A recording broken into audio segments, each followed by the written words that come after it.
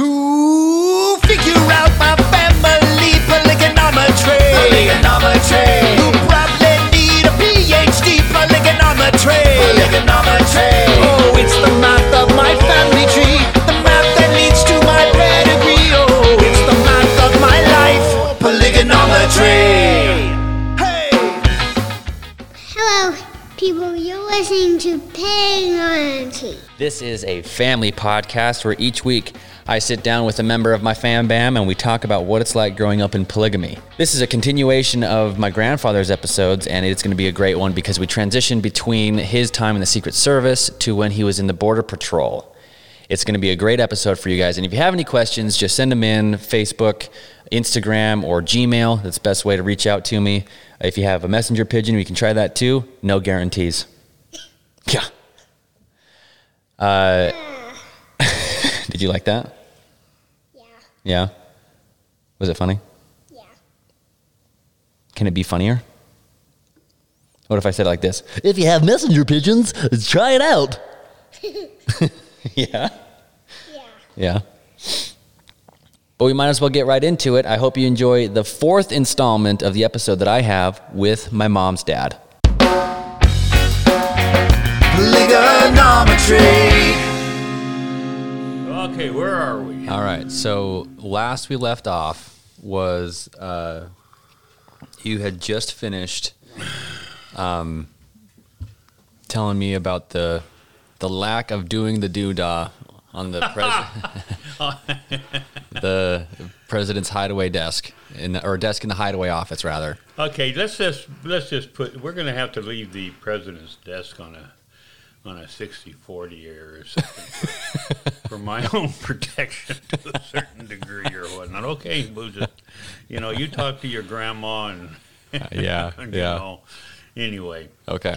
so So from there, what I was curious about was, a little disappointed that it didn't actually happen, to be fair, because I think it's just a better story if you did, but that's okay. but you don't know. Let's put it this way. I'm not, and I told you I was hesitating, and your grandma blushed the color of your shirt and everything. Yeah, So I'm gonna go off of grandma. In my own brain, that's how it's gonna happen for me, and that's totally cool. And that's the way it's going to happen. It's a 60-40. I'm not going to. The envision of anyway. Let's. It was not the Oval Office. It was a hideaway office. It Okay. wasn't the The Resolute desk. Resolute desk. It was not the Resolute desk. It was just the desk that was in the hideaway office. Yeah, and All I did right. set your grandma up on it, and I did start a romance. Now I'm not going to make any comment whether that romance was finished or not finished. But your mother was born about 9 months later. Yes. The timing's just too perfect. Okay. So from there, there's just a few more things, small things, not small. Actually, no. In fact, the exact opposite of small things. Being involved and the events leading up towards Nixon's eventual resignation due to Watergate. Okay. We were told you have perks when you're with different jobs that you have. In the Secret Service. Well, you have perks with any job. Okay, yeah. There's certain perks, Mm-hmm. that come with a job. And one of the perks that we had, because we were on call, and sometimes we would have to work overtime without any notice or anything else. And of course, you need to call home and let your wife know that you're not going to be home for dinner, you're going to be late, Yep. or cancel a babysitter, or whatever. So we were told that we could use what we call the open lines in the White House. Those are the public lines. The phone lines. Public phone lines, and you can pick it up and you can call home and talk to your wife and say this. And if you're on break or something like this, but of course on duty not to. So, so your grandpa is. I'm on what you'd call a break time. A break time. You're on break. Yeah, I'm on a break time, but I'm on a break time and I'm got the president's hideaway office, and I remember the first time that it happened. It was I think it was a Saturday afternoon or something. The president wasn't there, and I'm just duty, Yeah. And So you would take your breaks in the Hideaway office? I'd take my breaks while I was at the Hideaway office because there's nobody there, and they wouldn't even bother about pushing me.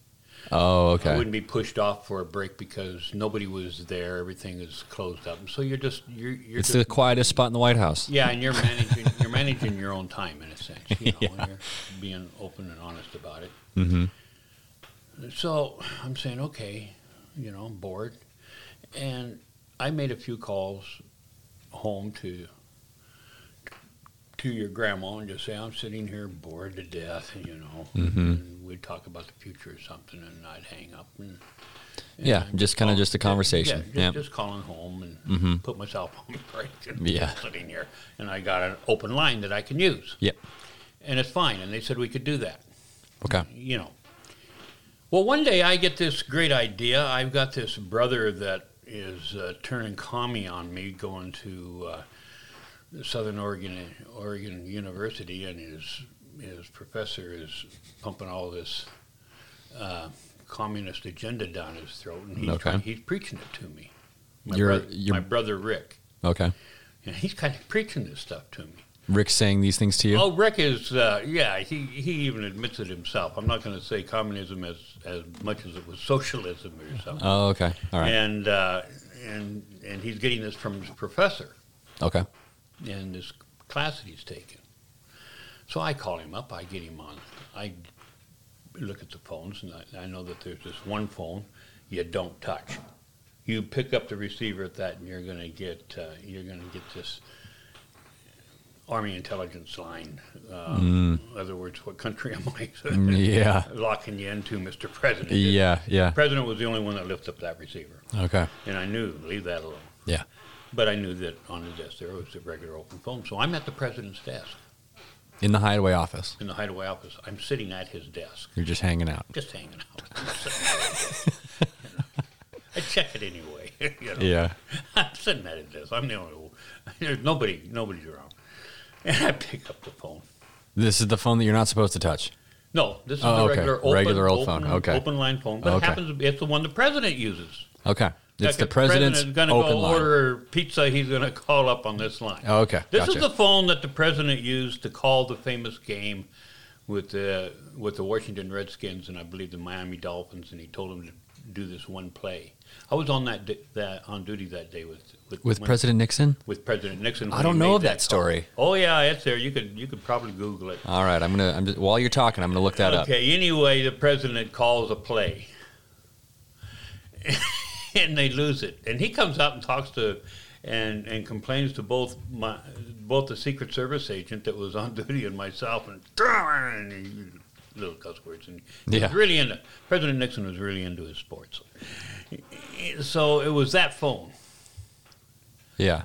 So it was the phone that the public phone that he was able to use to call out. I'm just use that as an example now. If you get that on your computer, doing your fact check here. Well, I'm just looking at it and it says I just googled like Nixon calling to try and call a football game. Yeah. And it says, and this is from Yahoo Sports. President Nixon tried to help the Miami Dolphins win Super Bowl VI in 1972. That's it. That makes That's sense. The one. That's the one. Okay. That's Okay. the one. Okay. So anyway, it was that phone. Okay.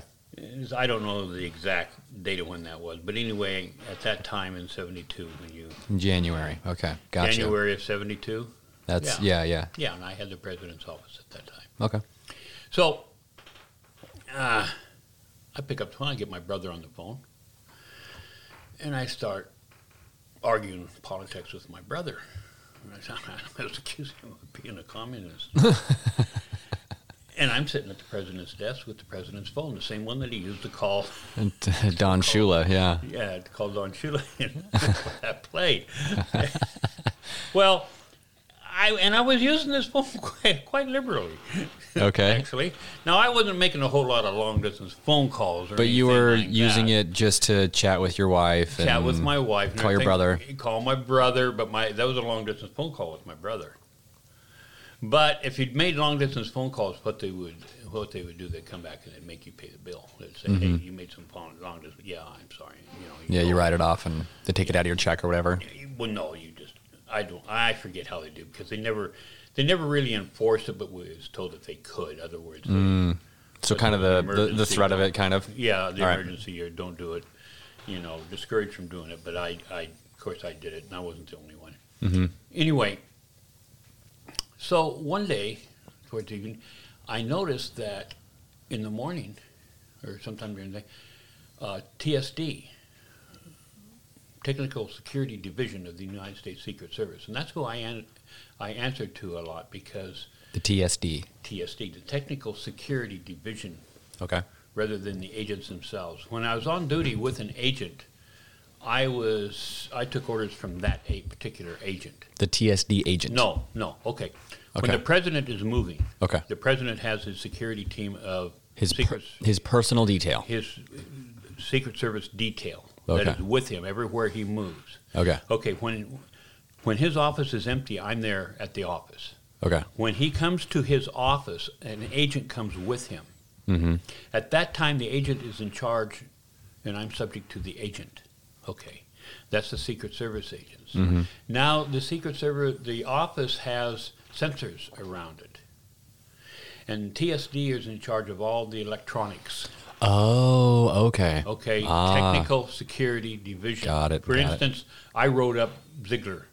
Yeah. I mean, not Ziegler, but Kissinger. I wrote Kissinger up because Kissinger knew that there was a pressure plate coming into the executive office building from the back, Mm-hmm. and he was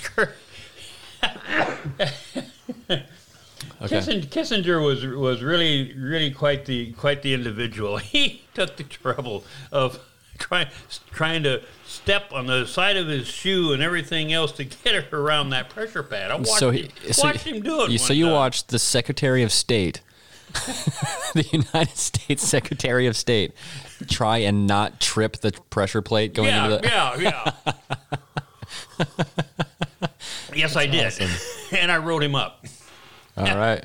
Okay, when we wrote the memo up on it, they just said a White House staff person, and I said, "Wait a minute, it was Kissinger." Well, we're not putting that on. Oh, okay. Well, All right, whatever fine. works, I'll sign it. And I signed it, and that was Kissinger. Kissinger was, and I know I'm sidetracking here, but I have to do it while it's fresh on my mind. You had the outer door, and you'd come up the steps from the Executive Avenue, and you'd come through this door. Well, as soon as you got to the top of those steps, you had a pressure plate. It was the technology of 1970. Yeah. And so you had this pressure plate, and you step on that pressure plate, I knew somebody was out there. Yeah. I'm alert. I come up. Who's there? Because I didn't receive a phone call that the president was coming. I knew it's not the president. If the president was coming, we have a code, and then he's en route. Yeah. And the agent comes in. President will come in from the back. The agent, Basically, you just need eyes on whoever is around, and these pressure so plates anyway, told so the you who's pressure around. plates tells me, somebody's at that door, and Okay. I didn't receive the call, so I alert real Okay. quick. You hear the little ping. Because a lot of times the other officers would say Kissinger's on his way, or Halderman's on his way, Ehrlichman's en route your way. Know that he's coming. Then I'd hear the pressure plate, and I know to get over there to open up the door for him Okay. because they didn't have a key. Okay. Sometimes the door would be left unlocked if you knew they were coming or something. Anyway, so I see Kirk Kissinger doing this. I write him up. Anyway, he didn't like that. So, I don't know, a week or sometime later, he's coming over there and he's needing to get into the president's office. And, of course, he's got clearance, and my job is to let him in. Yeah. Don't question him. Don't even ask any questions. Just let him in. He doesn't need an As long as he's wearing his badge. Kissinger didn't have to wear a badge. Oh, okay. But Kissinger- Ziegler did? Ziegler did. Kissinger pretty much had his way. Okay? All right. Him and J. Edgar Hoover and the Bulldog. Yeah. Okay, so... Did you ever met Hoover? Oh, yeah. Yeah? Yeah, I guess I'll have to tell you about that now. Yes, I did. At 2 o'clock, I think it was about 1 o'clock, 2 o'clock in the morning. So anyway, Kissinger comes up one day, and I let him in through the back, and he's not trying to skirt around the pressure plate anymore. He got called on it when I wrote him up. He's right next to me, and I'm opening up the president's door. Yeah. And he's right onto my left shoulder like this, You're shoulder to shoulder, literally. Chest to shoulder. Yeah. And I said, Mr. Kissinger, I'm being respectful to him. Kissinger was big stuff. Yeah. He's about as important as the president. Well, he was the Secretary of State. Oh, And he was the National Security Advisor. He was and- more than that. He Yeah. was more than that, I'll guarantee you. Yeah. And he knew all about Watergate. You can go ahead and watch what you want. I'm going to tell you something. He knew about Watergate. Okay. Anyway, I said, Mr. Kissinger, you got to move away from me. And it's like I don't know if he was trying to bully me or what. Okay. And so finally I looked at him. I said, Mr. Kissinger, in all due respect, you're going to have to spend. I want you to be 3 feet away from me, or I'm not going to open up a door for you. You said this to the Secretary of State. Yeah, I did. Okay. Okay, and he backs up 3 feet. And I opened up the door for him, and from then on, he stayed 3 feet away from me when I opened up a door So for do you him. think that he was kind of using just his physical presence as don't like know. a dominance thing? I or- don't know. Yeah. Okay. So he basically. Actually, I liked the man. He was nice and everything, but he did not like the idea that I wrote him up for skirting around Oh. that pressure plate. I didn't have any problem with him until then. Yeah. And then I only had that problem that one time. And then everything He else was fine. He just got right up next to me. You know. Okay. I'm sitting there thinking, okay. You don't want to dance this dance with me, Mr. Yeah. Kissinger. You know? Okay. So anyway, so that was it. Well, anyway, so I'm using this telephone. Now we're getting into Watergate here.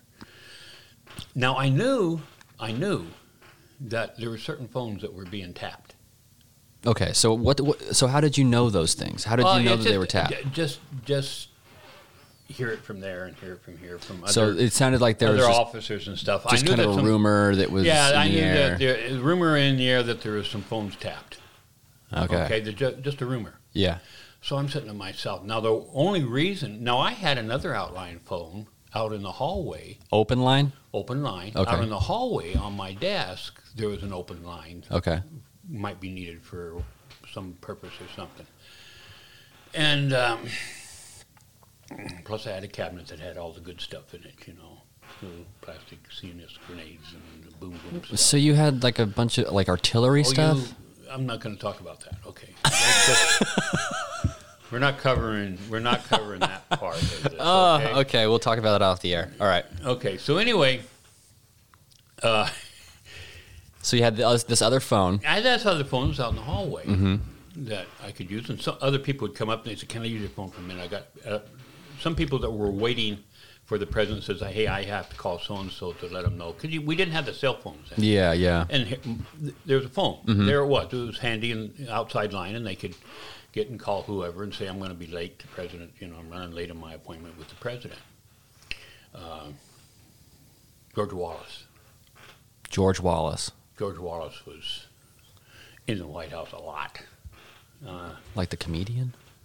No, George Wallace. I think I might be thinking of the wrong person. No, the newsman. You know. Am I using his son's name or am I using his Oh, name? the former governor of Alabama, No.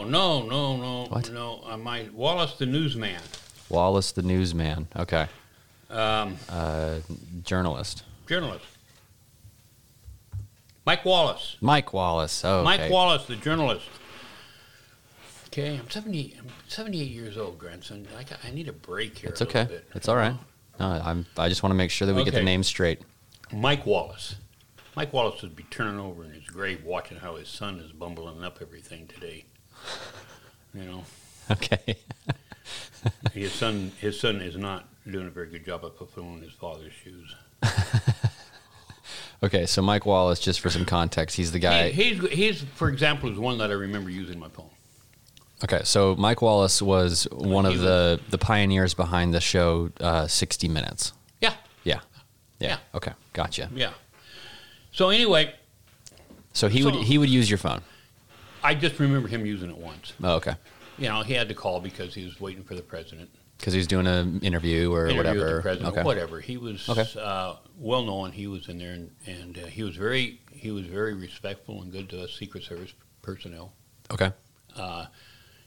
He would call you by your first name or something. Well, how's it going? And ask Oh, you how cool. the kids are doing. And Nice. he'd take a minute to come down and hey, Just chat with you for a minute. chat with you. Oh, cool. Yeah, good That's guy. awesome. Good guy that way. He made you feel that he was an equal to you. Nice. And tell you the truth, I really didn't know what political party he favored. He was able to present himself. That's a good journalist. Yeah, he was able to present himself in that way. That's good. Okay. That's good journalism. Yeah, his son can't help but do his thing. Anyway, Okay. so this one particular day, I decided to use the president's phone. For what purpose? Just because I happened to be inside the president's office. Oval Office. Oh, the Hideaway Office. Hideaway office at Okay. that time. All right. Checking things and everything, and said, well, I'm going to call my brother. And I used that phone. Okay. And I used it again. Called the wife, and it's handy, and I'm right there, and I just used the same Yeah. to me, it was the same outside line. Well, I hear these rumors. Well, the one reason why, I hear these rumors. There's certain phones being tapped. Just a rumor. And I thought, well, from now on, I'm going to use the president's phone on the president's desk because I know that phone won't be tapped. Oh, so you were concerned about calling home to your wife And on a being phone tapped. that was It was tapped. Oh, so you didn't want to have your personal I conversations. didn't want my personal conversation with my wife on somebody's tape. And I said, they're not going to tape the president's phone. Oh, there's no way. No way. So I'm going to use the president's open line that's sitting on his desk. Yeah. Now, that's why I started using that Okay. line. Because I was very respectful of his office, and I would always, if I'm going to use a personal line, I of course, I wouldn't touch his desk. Yeah. We had certain protocols. But when I realized and heard these rumors, hey, be careful, there's some phones tapped That are when tapped. they're talking, when you're calling home or whatever. So, and that's why I decided to use that when I was going to dress my brother down for being a communist. So you were using the president's phone to tell your brother to quit being a communist. Because I was afraid that the phone out on the desk, out in the hallway, was tapped. I thought nobody would dare tap the president's phone. So Which we all know. which we all know now was the phone that was tapped. Yeah. And the other phones weren't tapped. So you were using the one that was tapped. Okay, now Because the you reason thought why it wasn't. The reason why, well, and I stopped that real quick too. Yeah, Because yeah. one day the TSD, I noticed that TSD would go in there. Yeah. You don't question them. Mm-hmm. Because they're taking care of all the electronics and everything else. Yep. And you go in there and you have his briefcase and you go in there and you don't follow him in. The TSD. TSD, Okay. Technical Security Division. I mean, everything. You answer to them. You do not question them. Well, it's the United States Secret Service Yeah. for a reason. It's a secret. Mhm. The president's is a need-to-know basis. Just because you got a Secret Service clearance doesn't just give you carte blanche Access. here. Yeah. No. Yeah. Need-to-know basis. Yeah. Okay, if you're on his detail or something, you need to know where he's going to be. You need to know when he's coming to this or that because you're Yeah. on duty and you're covering that. Mm-hmm. It's not for me to know what TSD is doing. I know about the pressure plates and if they're going to change it and the censoring system around the So president's everything that office. you knew was stuff that you needed to know for your That job. I needed to and know any for my other job. and Any any other other thing information was- you just did not be told. Nope, and I didn't, and don't, And you didn't don't ask get for it. involved. Okay. Don't ask for it. And There you go. That's just, That makes sense. Good. That makes Yeah, sense. Yeah. Well, this TSD agent would come in there on a daily basis, and he'd leave. And I didn't question it. It could have been anything, something the president wanted him to do. And one day he comes up to me, and it was in the evening, it was one evening. And he said, Williams, get off the phone. Just like that. And I'm going, what? And he points his finger at me, and he says, get off the president's phone. Oh, shit.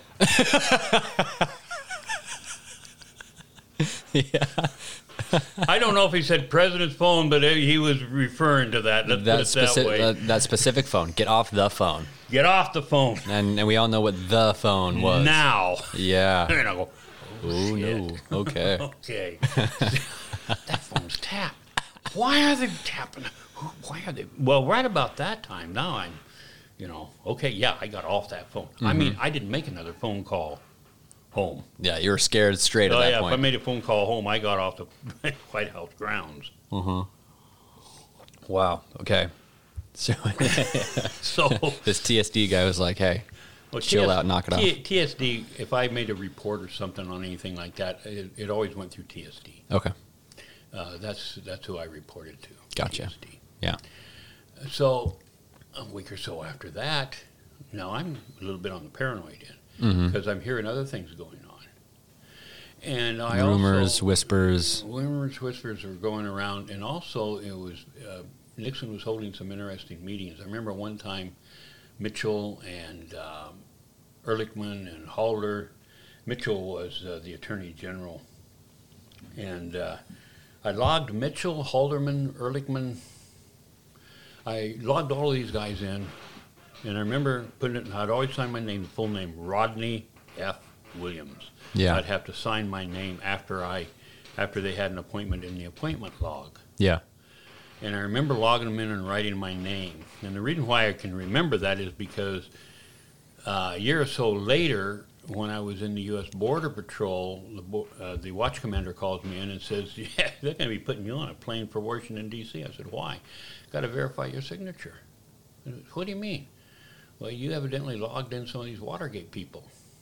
I said, "I did." He says, "Yeah, you get your memory straight." Because we just got the call, and they want you back. They're Yeah. going to be flying you in. And I said, "Well, okay. They'll show me what it is, and all you're going to have to do is verify your signature." Okay. Well, I can't remember how it was. I think they Xeroxed a copy to the Border Patrol, and they had me look at it, and they had me verify the fact that was my signature, and I verified it was my signature, and they didn't fly me into. No, they didn't have to fly you out. Okay. No, so that's where I'm tied into Sure. Watergate. Sure. That's the only place I'm really tied into. Oh, Watergate okay. All right. on All right. that, except President comes to his office, and this is right in the middle of all these little rumors going around. Yeah. And this is after I was told, Get off the phone. Yeah. get off the phone. And when the president would leave, when you come in from where the pressure pad was and everything in the back door, you come in, the first thing you're going to see is this very, very nice-looking, intelligent, blonde, blue-eyed lady that used to be a stewardess in the airlines and Yeah. everything. And she's the receptionist that you're going to meet for the president's office. Okay. Okay? Yeah. She has no business in the hideaway office. She's not cleared to go in there, but she's just cleared on the receptionist area. Yeah. But when the president would leave, he would always leave the door wide open. Okay? To his office. To his inner office. The hideaway office? The hideaway office. So he would leave the door to the hideaway office open. When he would leave, he would. When he would leave. And I would go in there and check it, Oh, and and then okay. close it. All right. Okay? And Nixon had a habit of leaving little notes laying around. And of course, you didn't want the housekeepers coming in and seeing those little notes. What did he write on those notes? I'll tell you one of them in a minute. And you take if he left something like that, you'd take it, put it in the envelope, and I'd turn it over to Technical Security Division. Okay. And they would know what to do with it. Mm-hmm. And I would just look at it and put it in. None of my business to read it. But he used to write these little notes. Mm-hmm. And we'd see them laying around for this. And some of them would just, need to get some more wine in my cabinet. Some, little Yeah. thing like that. Yeah. Well, anyway, I come in to go into his office, and there would be times when he would leave his briefcase open. The instructions were, just close the briefcase. If he left his briefcase open, Just you tap close it it? closed. Yep. Don't go doing anything with it, just tap it closed. Yeah. That way, if somebody comes in there, a designer or something, the briefcase is closed. Well, I come to go into the office, and I look over there, and there's Sally Inge going through the president's briefcase. And Sally Inge is this reception lady. And Okay. she's not really cleared to be in there. Huh. And she's just, thumbing through this thing. Now, I'm using her name because I wrote her up. And I put her name on the memo, so nobody wants us. Hi, Sally Inge, if you're still alive. She was my age or older, so I mean, she'd be in her 80s now, probably. Okay. Well, anyway, now it's very possible that she received a phone call from Halderman or somebody else and says, "Hey, the president left something in his briefcase. Could you get it?" Okay. Now, that's a possibility. Sure. Sure. In defense of Sally Inge. Yeah. But I didn't know what that was. And you didn't know that she was told that because you're on a need-to-know basis. I'm on a everything else, need-to-know too. basis. They would have to figure it out. Yeah. All I saw was that she was in a restricted area and she's going through The president's briefcase. Ooh, all right. And so I wrote it up. And I could tell she's a bit embarrassed. Sorry, and she left. I didn't say anything, and I slapped it closed, and I wrote her up. Haldeman just went berserk. On you. On me. Yeah. Not on me personally. But just Where they were going to close the door, the outside door from the hallway, and ban me from even being there. They wanted me off that post, and they wanted me off that post now. Yeah. I knew something was going crazy. I'm in the office one day. So something's screwy. Something's up. Screwy. Something's going on. So here was one of my biggest temptations of life, and I did not succumb to it. Okay. Bigger temptation than your grandma. More tempting than doing the doodah on the desk. Okay. I'm in the office, and it's on the floor, and I see this brown piece of paper folded in half, and it's on the floor. And I thought, what's this? So I pick it up. I open it up to read it, and it says, simple words, send David Kennedy to China. Send Dave Kennedy to China. David Kennedy to China.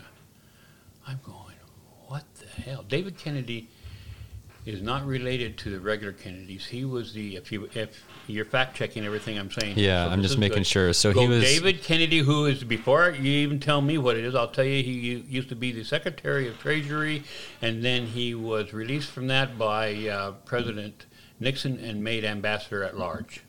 ambassador Now, at large. fast check that. and you Okay, can find I out want to I'm make sure. right. So David A. Kennedy, I don't know the middle fourth of 11 children of Robert F. Kennedy and Ethel Skakel. Does that ring a bell? Mormons. I don't He was see. Mormon. Attended the same church I attended. He was Secretary of Treasury. Secretary of Treasury during Nixon's term. Okay. He was my boss. Secretary of Treasury. Fact check me. All right. I just want to make sure that I'm on the same page here because I like seeing. Yep. Okay, so, so the Secretary of Treasury during the Nixon administration, it says here, was William Edward Simon. Okay, you also had David Kennedy. Okay, so was Prior David to- Kennedy the Secretary of Treasury, or was he like the assistant too? I think he was the Secretary of Treasury when in 1971, 72. During 1971. Okay. All right. Whoops. Okay, David M. Kennedy. There you go. All right. Okay, David I think I M. picked up the wrong David. Okay, so. Ah, yes. Okay. And then, American politician. Okay, I see it here. Yep. Okay, yeah. So he was born in Utah, died in Salt Lake City. Yes. He's Mormon. All right. Okay. He and I went to church together. All And right. he was my boss because I was part of the Treasury Department. And I was in the same ward that he was in. Secretary of Treasury. Okay, there we go. We got it right here. Yeah. Sweet. Yeah, so Perfect. we attended church together. You know, All right. sat next to him in church. A couple times. They were right- Secretary of Treasury. Yeah. Yeah. We belonged to the same ward. That's cool. Yeah. And then he became ambassador at large. So he was the one that wanted to, or that Nixon wanted to send to China. Yes. Okay. And I remember reading that, and something told me, you've got history here. China's opening up. Yeah. Take this brown piece of paper, stick it in your shirt pocket, and save it till you retire. And you didn't succumb to that You have the temptation president's handwriting saying, send David Kennedy to China. to China. And I thought, Kissinger's going to have a fit when he learns that Nixon is going to send David Kennedy to China instead of him. I said, that's going to be a battle. Ah. Well, Kissinger ends up going to China instead of Instead of David Kennedy. Kennedy, Yeah. yeah. And I had that, and I was doing what I was supposed to do and trained to do, and I put it in the envelope. And you didn't passed take it. on. I passed it on to TSD and TSD. you didn't take it. Nope. Oh, dang. Of course not. Yeah, I know. It's just one of those things like, oh man, I wish you would have done it, but then you probably would have gotten fired. Just like I didn't do anything with your grandma. Yeah. Anyway, Okay. so no, I did not take it. I put it in the envelope and I turned it over to TSD. But I knew something was going on. I knew something big was going on. It's just the way things are going. Al Haig in a screaming match with Kissinger. I mean, oh my gosh! I'm thinking, you know, Kissinger was just dressing down Al Haig, and I mean, I could hear it. And I said, "Hey, you guys, keep the noise down here." You know. But there's things going on. Yeah. Yeah, so you were kind of turned on to the idea that there was strange things happening, in the White House. Yeah. Tapped phones because the TSD guy said, "Hey, get off the phone," and said, "Hey, you're on the phone." So that obviously lends to the idea that it was tapped. Oh, I knew I'm sitting there thinking, I'm knowing that there's phones tapped. They're not going to tap the president's They're phone. not going to. So when I call home to tell the wife I'm bored and tell the wife I might be late or this or that, I'm going to use the president's phone on his desk because I know that's not tapped. So there's And probably... when I decided to dress my brother down that evening for being a communist, and I knew I was having to make a long distance phone call, and I thought, okay, I'll make arrangements to pay for this call. Yeah. You know, but I am definitely going to let my brother know what I think about him on this issue with his professor that's leading him astray and everything. Okay. So now that's all in Watergate now. That's all. That's history. It's there. Those conversations that you had with your brother and grandma, just talking about coming home and being bored and everything, is part of the Watergate tapes. It is. That's so cool. That is so cool. Yeah. Those probably weren't. They weren't given in as evidence in court during that hearing or anything? No, of course not. They brushed that off, but I never know. Nobody got after me for it. Well, there you go. You heard it here first. You know. So, anyway, it come a point where your grandma and I, Stella and I, decided that I told her, I says, you know, I'd like to get out on the street where I can see some action. I'm bored to death. You want something where you can move around. We had a big demonstration. I mean, the demonstration was so big. It was an anti-war demonstration. Mm-hmm. And I was a Vietnam vet, and what was interesting is 100% of all of the officers that was that I was in the academy with, 100% of us are Vietnam vets. Yeah, that's what you were saying. Yeah. Yep. Some of us were, I was saying when we went to take the exam, but at the academy, oh, okay, we were all Vietnam vets. And we all had stories of Vietnam. Mm-hmm. And some of them, and a lot of these officers were Recon Marine Vietnam vets. So they were deep. Yeah, I mean they were in the doodah, you know. Yeah. And would swap stories, and I always felt bad because I really didn't have any stories. Because you were just on the boat that just took the first people in. Took the first ones in. I was probably lucky to be classified as a war veteran, Vietnam War veteran. But you still fell under the classification of veteran. I fell under the classification. I got that 5%. Gotcha. Okay, which got ready to pay off again. Mm-hmm. Okay, so so you tell Grandma that you want to see some action. You're bored to death just walking around the White House. Well, I'm sitting one day the president is in his office, and there's 2 agents on duty at this particular time. Sometimes there's one. This time there's 2, which told me that was probably an agent in training. Mm-hmm. And this one agent, and I noticed that he spoke Spanish. Now, what a lot of people don't know is President Nixon spoke Spanish. President Nixon spoke fluently? Well, to me, at that time, not knowing Spanish, to me it was fluent. It probably wasn't. Okay. He had a Cuban valet. See, President Nixon, I got to know his valet because his valet would a lot of times bring out President Nixon's breakfast or lunch because Tricia Nixon decided to put her dad on I think it was Tricia Nixon, decided to put her dad on a diet. So she goes down to the kitchen and says, "This is Nixon's daughter." Yeah, this is what you're going to feed my dad. Yeah. So Nixon a lot of times would have lunch or breakfast, especially breakfast in his hideaway office. Yeah. He hung out there quite a bit. Nixon was kind of a loner. He didn't like a lot of attention around him at times, especially when he was wanting to be a deep thinker. He was a deep thinker in a sense that I could see. Okay. The side of him that I see. Okay. The side of him that I saw, he was very respectful to me. Mm-hmm. He saw me on a daily basis when he was going in. He always nodded his head and said, "Nice." The person that was the nicest to me, and it was the nicest to the Secret Service agent, was Vice President Agnew, who had office directly above the president's hideaway office, and he would run up the stairs. Hey, this guy would take him 2 at a time. So the vice president's getting a workout in. Oh, yeah. I talked to the agents who were assigned to him, and he said, this guy runs down the beach in the sand, and here we are loaded down with all of our gear, and we're having to keep up with him.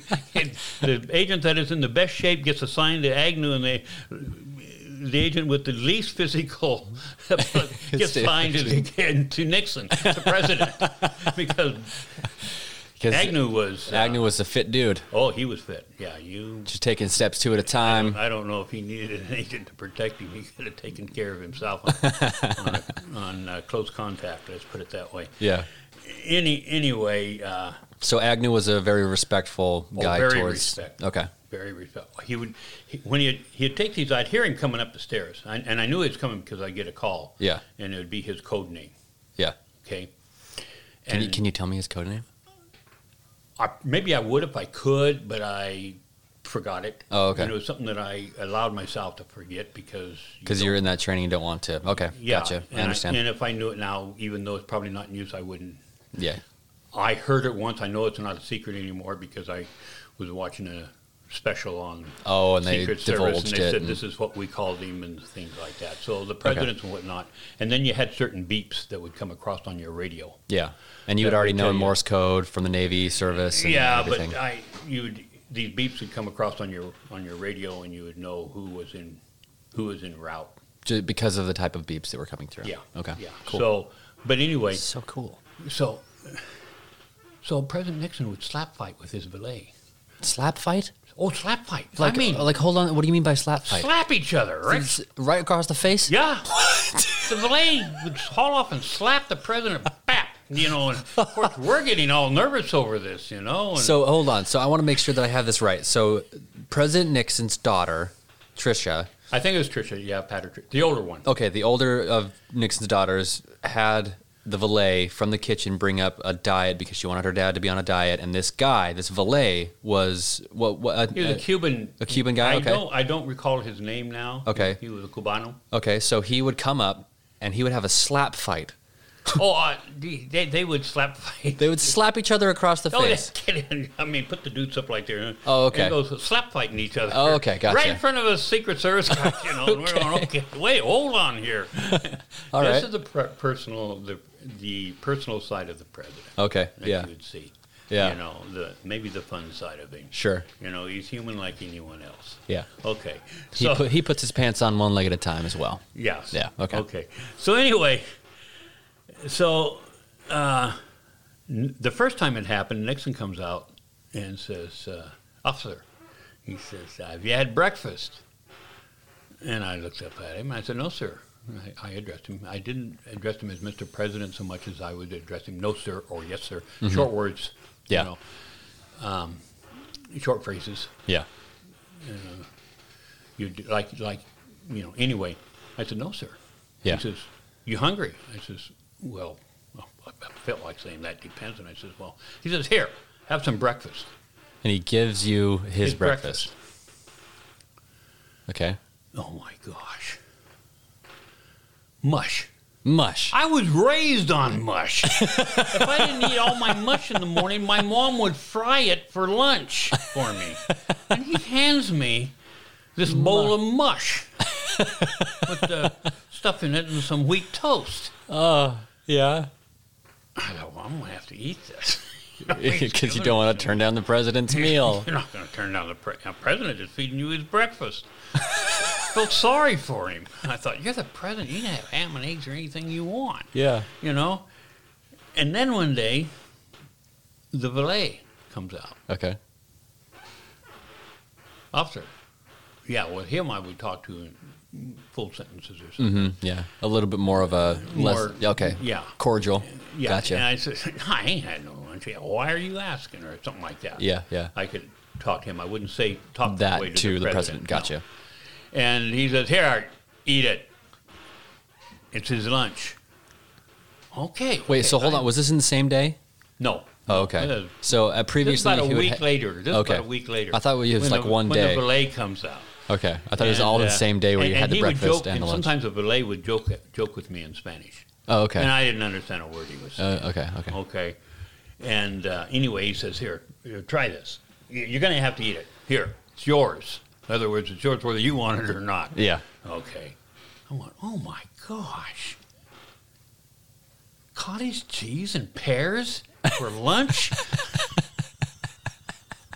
Where's the bologna sandwich or whatever? I thought, Where's the high quality? my poor president.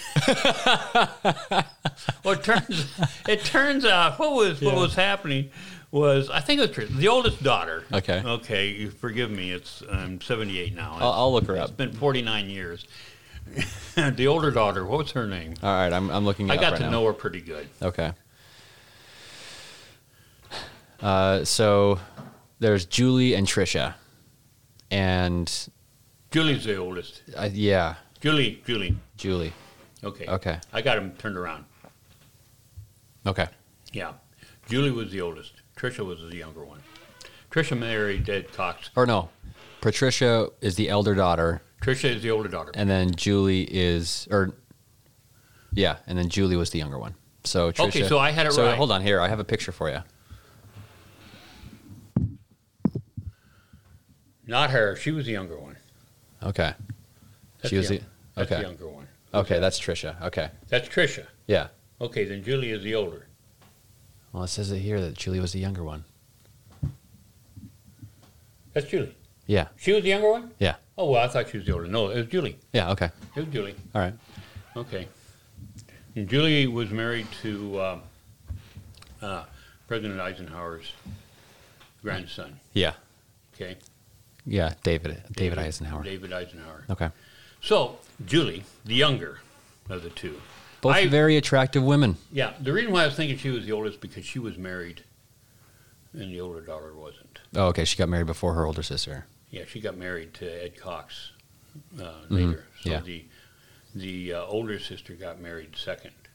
And your grandma got very, very upset with me because I had an invitation to the Rose Garden and I could bring your grandma to the wedding if I would work it.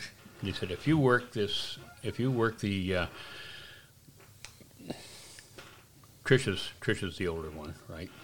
If you work her marriage to Ed Cox, marrying Ed Cox, if you work this marriage, here's a ticket for your wife, and she can hang out with the she- politicians and the hoity-toities and all that. out in the Rose Garden. Yeah. Here's a ticket. What do I want? I don't like her. One day she called me Cow Eyes. Trisha called you Cow Eyes? Yeah, she called me Cow Eyes, and she was with Goldwater's son. So hold on. She was So giving Goldwater's son a tour of the White House, and of course I'm keeping my eye on this son because he's with the president's daughter, and I'm to take care of the president's daughter. She looks up at me and says, "Turn your cow eyes somewhere else." turn your Cow Eyes somewhere else. Wow, what a bitch. Or something like that. And I didn't like her. So I actually found here's a picture of Trisha and her father at her wedding. Yeah, and that was a wedding I didn't go to, and that was a wedding your grandma got really upset with me for not taking him up on it. Your grandma, to the day that she passed away, never forgave me for not taking her to the Rose Garden. Well, I would have to have worked it. I didn't want to work her. It's my day off. I'm not going to go in there on my day off to protect her when she's got plenty of protection there. She's in the Rose Garden. All I'm going to do is just be another... And she called you Cow Eyes. You don't have to protect her. Called me Cow Eyes. She was with Goldwater's son when she did that. I don't know if she was dating him or they were just friends or whatever. Yeah. So anyway, where are we? Your grandpa's wandering off. No, that's totally fine. So backing up, you were talking to Grandma about how you wanted to get a little bit more action, getting out of the White House. Okay. So we got this agent, and we're watching. I forget. You might want to fact check the name of the president's valet. Anyway, he was a Cuban. So all of a sudden, I noticed that this agent is talking to Nixon in Spanish, and it was after one of these little short It was just a little short slap fight type thing that Nixon had going with his valet. Manolo Sanchez. Manolo Sanchez. There you go. Yeah. Former longtime valet of Richard Nixon, That's known it. for his unfailing loyalty and fierce devotion to the president. Oh, yeah. Oh, yeah. Fierce devotion. I mean, they would slap fight. Chris, I'm not kidding. I mean, he could slap the president and get away with it. and one time he slapped him hard. I mean, it was a smack. It really hit him, huh? Yeah, he smacked him a good one. So I looked up his name, and here is a video on YouTube that says Nixon valet orders breakfast, November 8th, 1972, with a transcription. Do you want to watch this video? Okay. All right. Okay, hold on. Let me turn this around. Are you going to see a picture of me in there? Maybe. Let's see if it'll pull up here. Stop, miss. Who's speaking? The chip driver. Right. It's me, Manolo. I want 3 trays. What's this, Manolo? Oh, Manolo.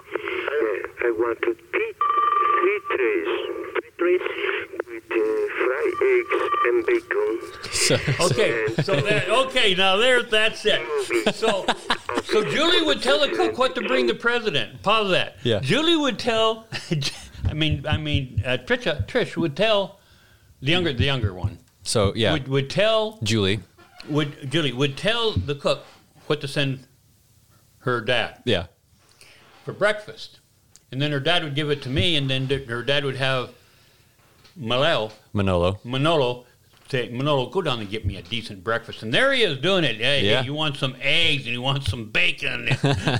And then he would sneak it up there after her dad gave me the So mush. hold on. So it sounds like what was going on is that Nixon would tell his valet to give you his breakfast that Julie wanted him to eat, to give the impression that he did eat his daughter's suggestion and then ordered his own breakfast anyway. Yeah.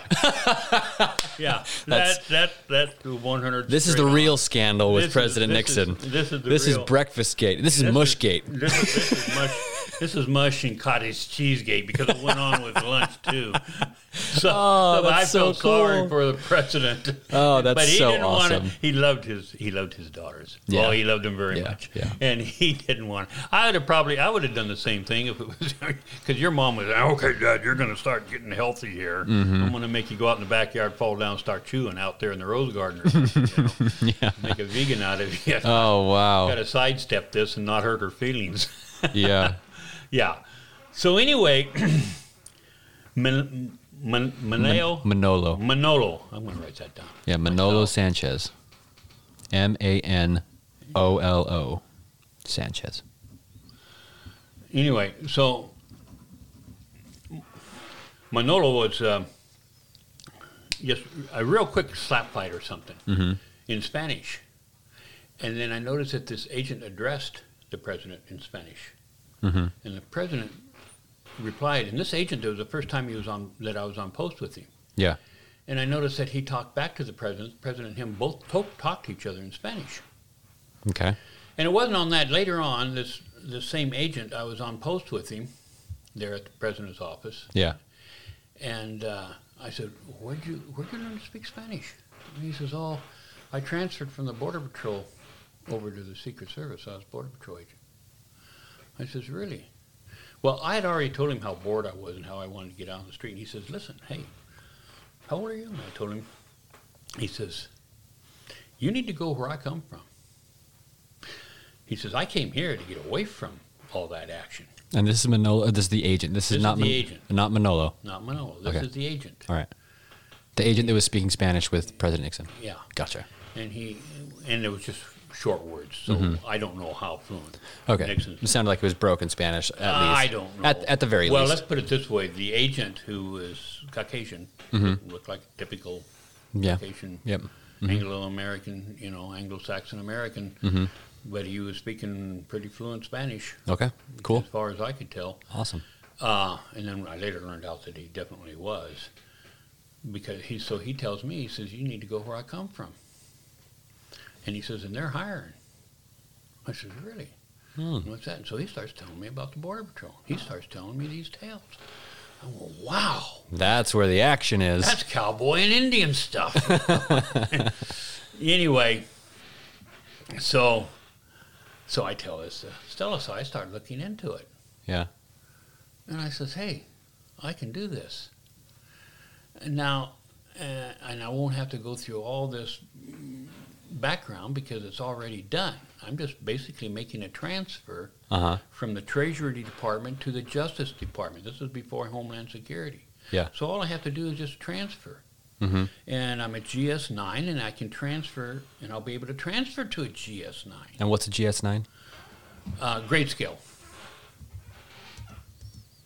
All right, I'm just going to look it up just for my own, Yeah. just because I want to know what that means Yeah, I explicitly. still have to go through the academy and everything, but Okay. So you are just able to transfer. yeah, you transfer your okay. you can transfer your retirement, or you can cash your retirement out or something. But anyway, your time in service and everything counts to your final. And I forget what all I did.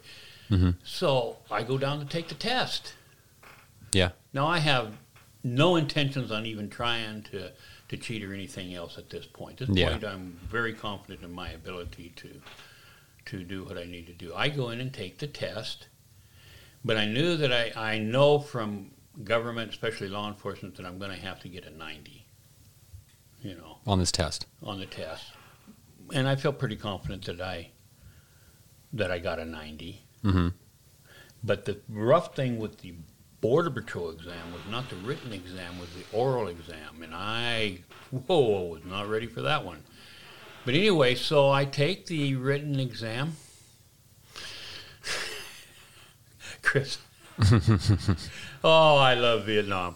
I got an 88 or an 89. And you were able to use the Vietnam. I was able to use the Vietnam veteran to get up over a 90 again.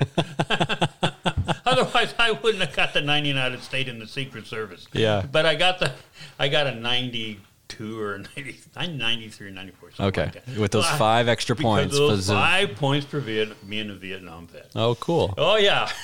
Paid off again. Paid off again. Downtown, Freddie Brown. There we go. 3-pointer from midcourt. Yep. Downtown Freddie Brown. Yep.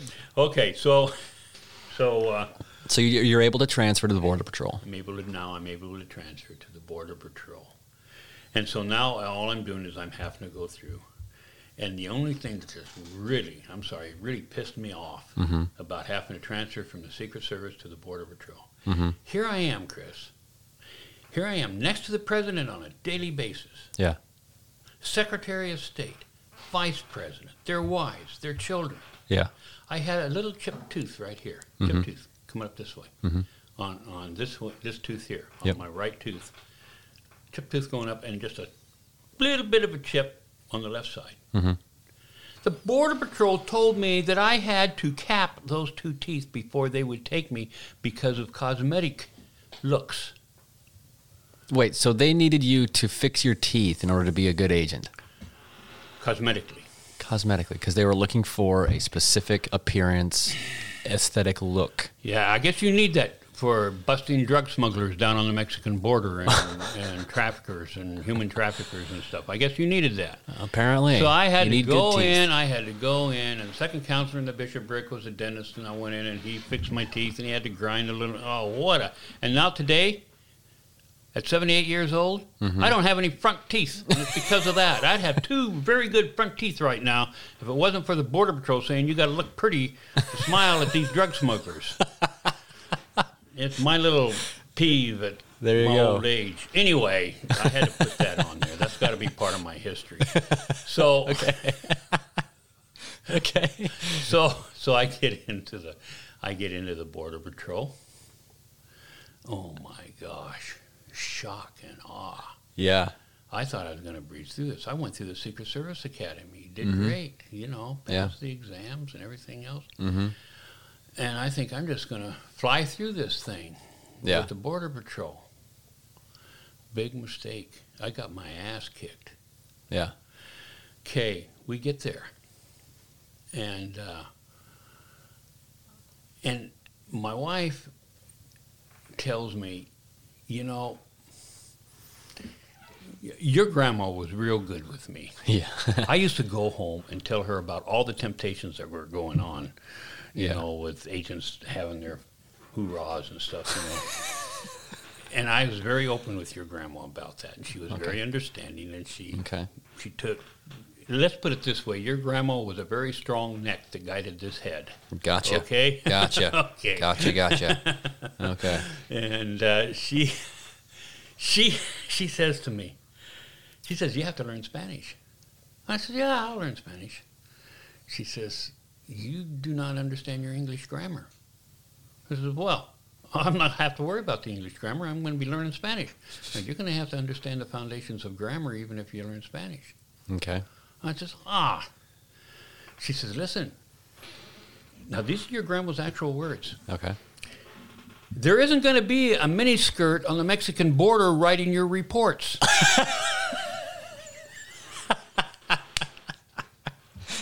Oh, that's so cool. Oh, yeah, grandma. Oh, so I can pretty much quote your grandma's exact words on it. There isn't going to be a miniskirt writing your, because I used to come home and tell her.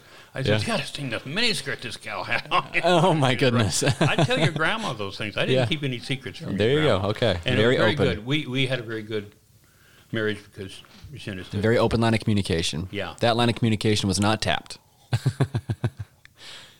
What do you mean it was not tapped? It was just a joke referencing Nixon's phones. Oh, yeah. Was tapped, I guess. I don't know.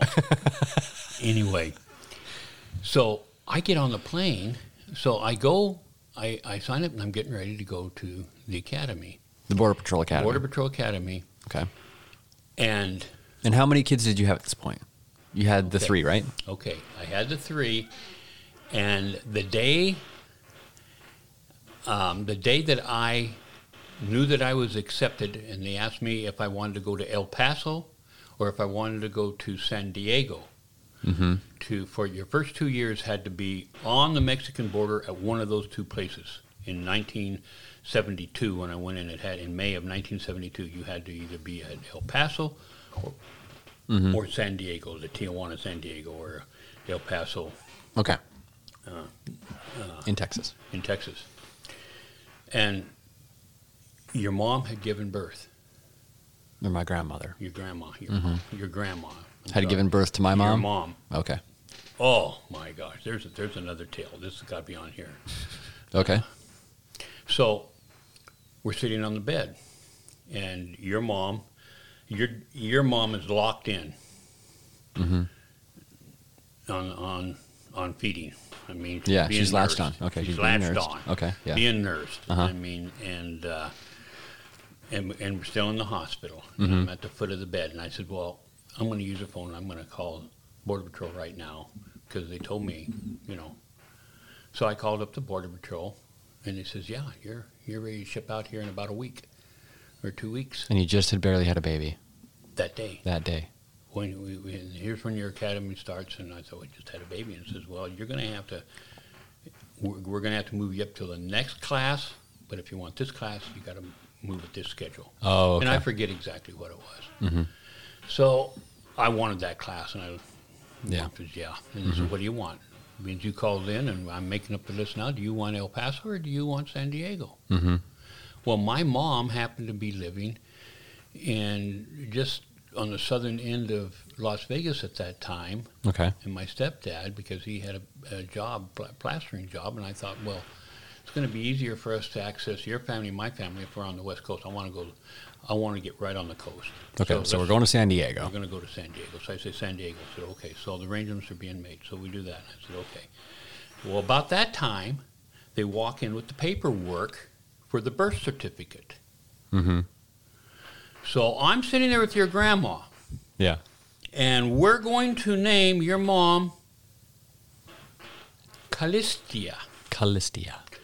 But either I goofed up or your grandma goofed up and wrote it Calistia. So the correct spelling is C-A-L. I don't know. I-S-T-I-A. Ask your mom. She got it all straightened out. Yeah, I know that was And so- definitely an issue. So instead of Calistia, C-A-L-I-S-T-I-A, you said C-O-L-I-S-T-I-A. It got written down, but you know something? When I look back, so I figured it was because I didn't spell well. So I took the blame for it for years. Yeah. On the Calistia, and realized that there was a mistake made there. And it was spelled so many different ways. Yeah. You know? But it should have been Calistia. Because my grandma her name was Calistia. Yeah. Ellis. Horatz, Yeah. Jewish name. Yep. Her maiden name was Horatz. And, but your grandma, when she wrote, she had a habit of making her A's look like O's in longhand. Yeah. So There was just a small little discrepancy, one little and I don't angle of a know- line. And to this day, I don't know if it was me, but your mom was filling out the paperwork. Your grandma, your grandma always filled out the paperwork. I Yeah. didn't because of my spelling. And so she was filling out the paperwork. Now, whether I told her to spell out C-O or CA. or C-A, I that don't detail's know. kind of lost on you. The point is that she wrote it out, and the O got put on the birth certificate. So we got that straight. It's on the air. It's Finally. And the only No, person and just that'd be for- interested in that is going to be my posterity, and not who's ever listening from Romania. Yeah. Okay. Hello from Romania. Okay. So anyway, I get out and I head for. I go down and I get introduced to the Border Patrol. And you guys moved to San Diego. Well, no. Oh, this is before we you did, guys- We did. Okay. I moved Stella into San Diego and everything, and I'm Okay. getting ready to get on a plane. And I got her a little place. Eventually we moved to while I was in the academy. And I'm getting back on the plane and I'm heading out To go So- to San Diego. to go to Arlington, Texas, to the U.S. Border Patrol Academy, which at that Gotcha. time was out in the deserts in Arlington, Texas, Okay. just close to Brownsville. So grandma Close to Brownsville, Texas. is right on the border. Harlington, it's H-A-R. Harlington. H before the Arlington. Okay. Harlington. Harlington. For the Border Patrol Academy, I'm getting on the plane there in San Diego. And your grandma's there. And she puts this little slip of paper in my shirt pocket and kisses me. And Yeah. she did the same thing when I went to the Secret Service. And it was to be opened when I got on there, and it was an encouragement note. I love you. You can do this. Oh. Yeah. Oh, that's so sweet. Yeah, that was your grandma. That's so awesome. Okay. So I'm thinking this is the same thing. Yeah. It's Because that You can note, do the I you can love do you. this, I love you, you can do this, was the one that you got for the Secret Service Academy. Yeah. And so you're assuming that this This next is gonna note be is the same kind same of thing. thing. Gotcha. So I get on the plane and I sit down and I'm taking off and I thought, okay, now let's see. Let's see what it is. Read the love letter. What?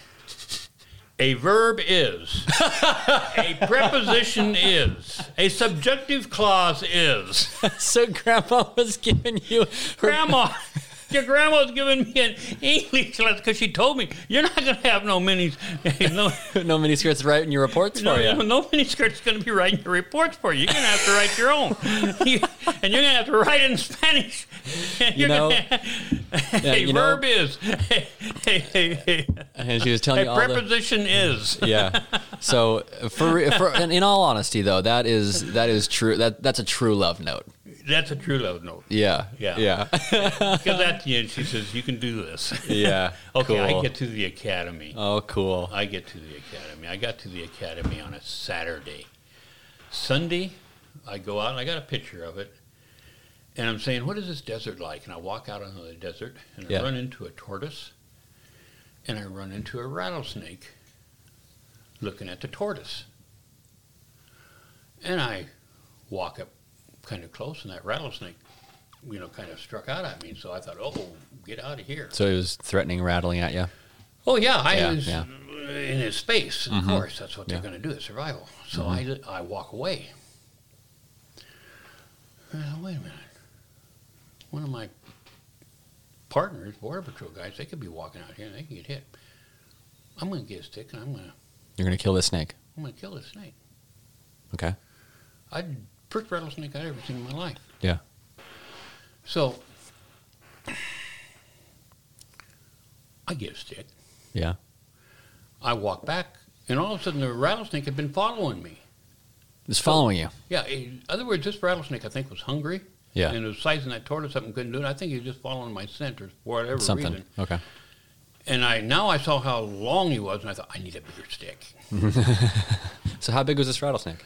It turned out I'm 6 foot, and I've got a picture of me holding it like this with its rattle over it, and so it had to be about 7 feet.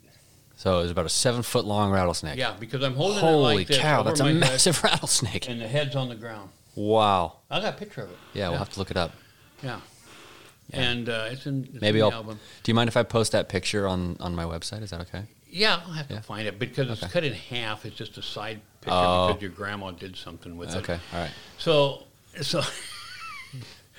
well, I got a bigger stick. Yeah. And I killed the rattlesnake. Yeah. And I brought it in, and you had a lot of Hispanic speaking. And they call themselves Mexican Americans. Okay.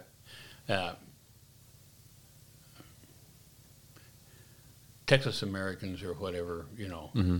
Mex-Tex. They had that they referred to themselves as, Mm-hmm. and very good, and they're very good agents. Yeah. Excellent agents, and there's quite a few of them. I'd say about a third of the Border Patrol was made up of Mexican Americans. Mexican Americans. Okay. At that time, a strong third. Mm-hmm. And they saw it. They knew exactly what to do with it. Oh, they skinned that thing out and barbecued it. They ate the snake. Oh yeah, they barbecued it that Sunday afternoon. Yeah, they barbecued that snake up and skinned it out and barbecued it. How does rattlesnake taste? Like white chicken, Like chicken. only more tender. you know? It's a more tender chicken. Oh yeah. All It right. wasn't bad. I just tasted a little bit of it. Yeah. I kept the rattlers. Oh, cool. Yeah, Nice. for years. And anyway, so there was my opening. I go into the Border Patrol, and then on Monday morning I go into class, and the first half of your class is on immigration law, and the second half is on Spanish. And you've signed an agreement that you are going to have a working knowledge of Spanish within 5 months, and a semi-fluent knowledge of Spanish within 10 months, or you're going home. So you had these markers that you had to hit language-wise. You had hit these markers language-wise. And they gave you a language test. I believe we had a language test, along with the regular tests. Okay.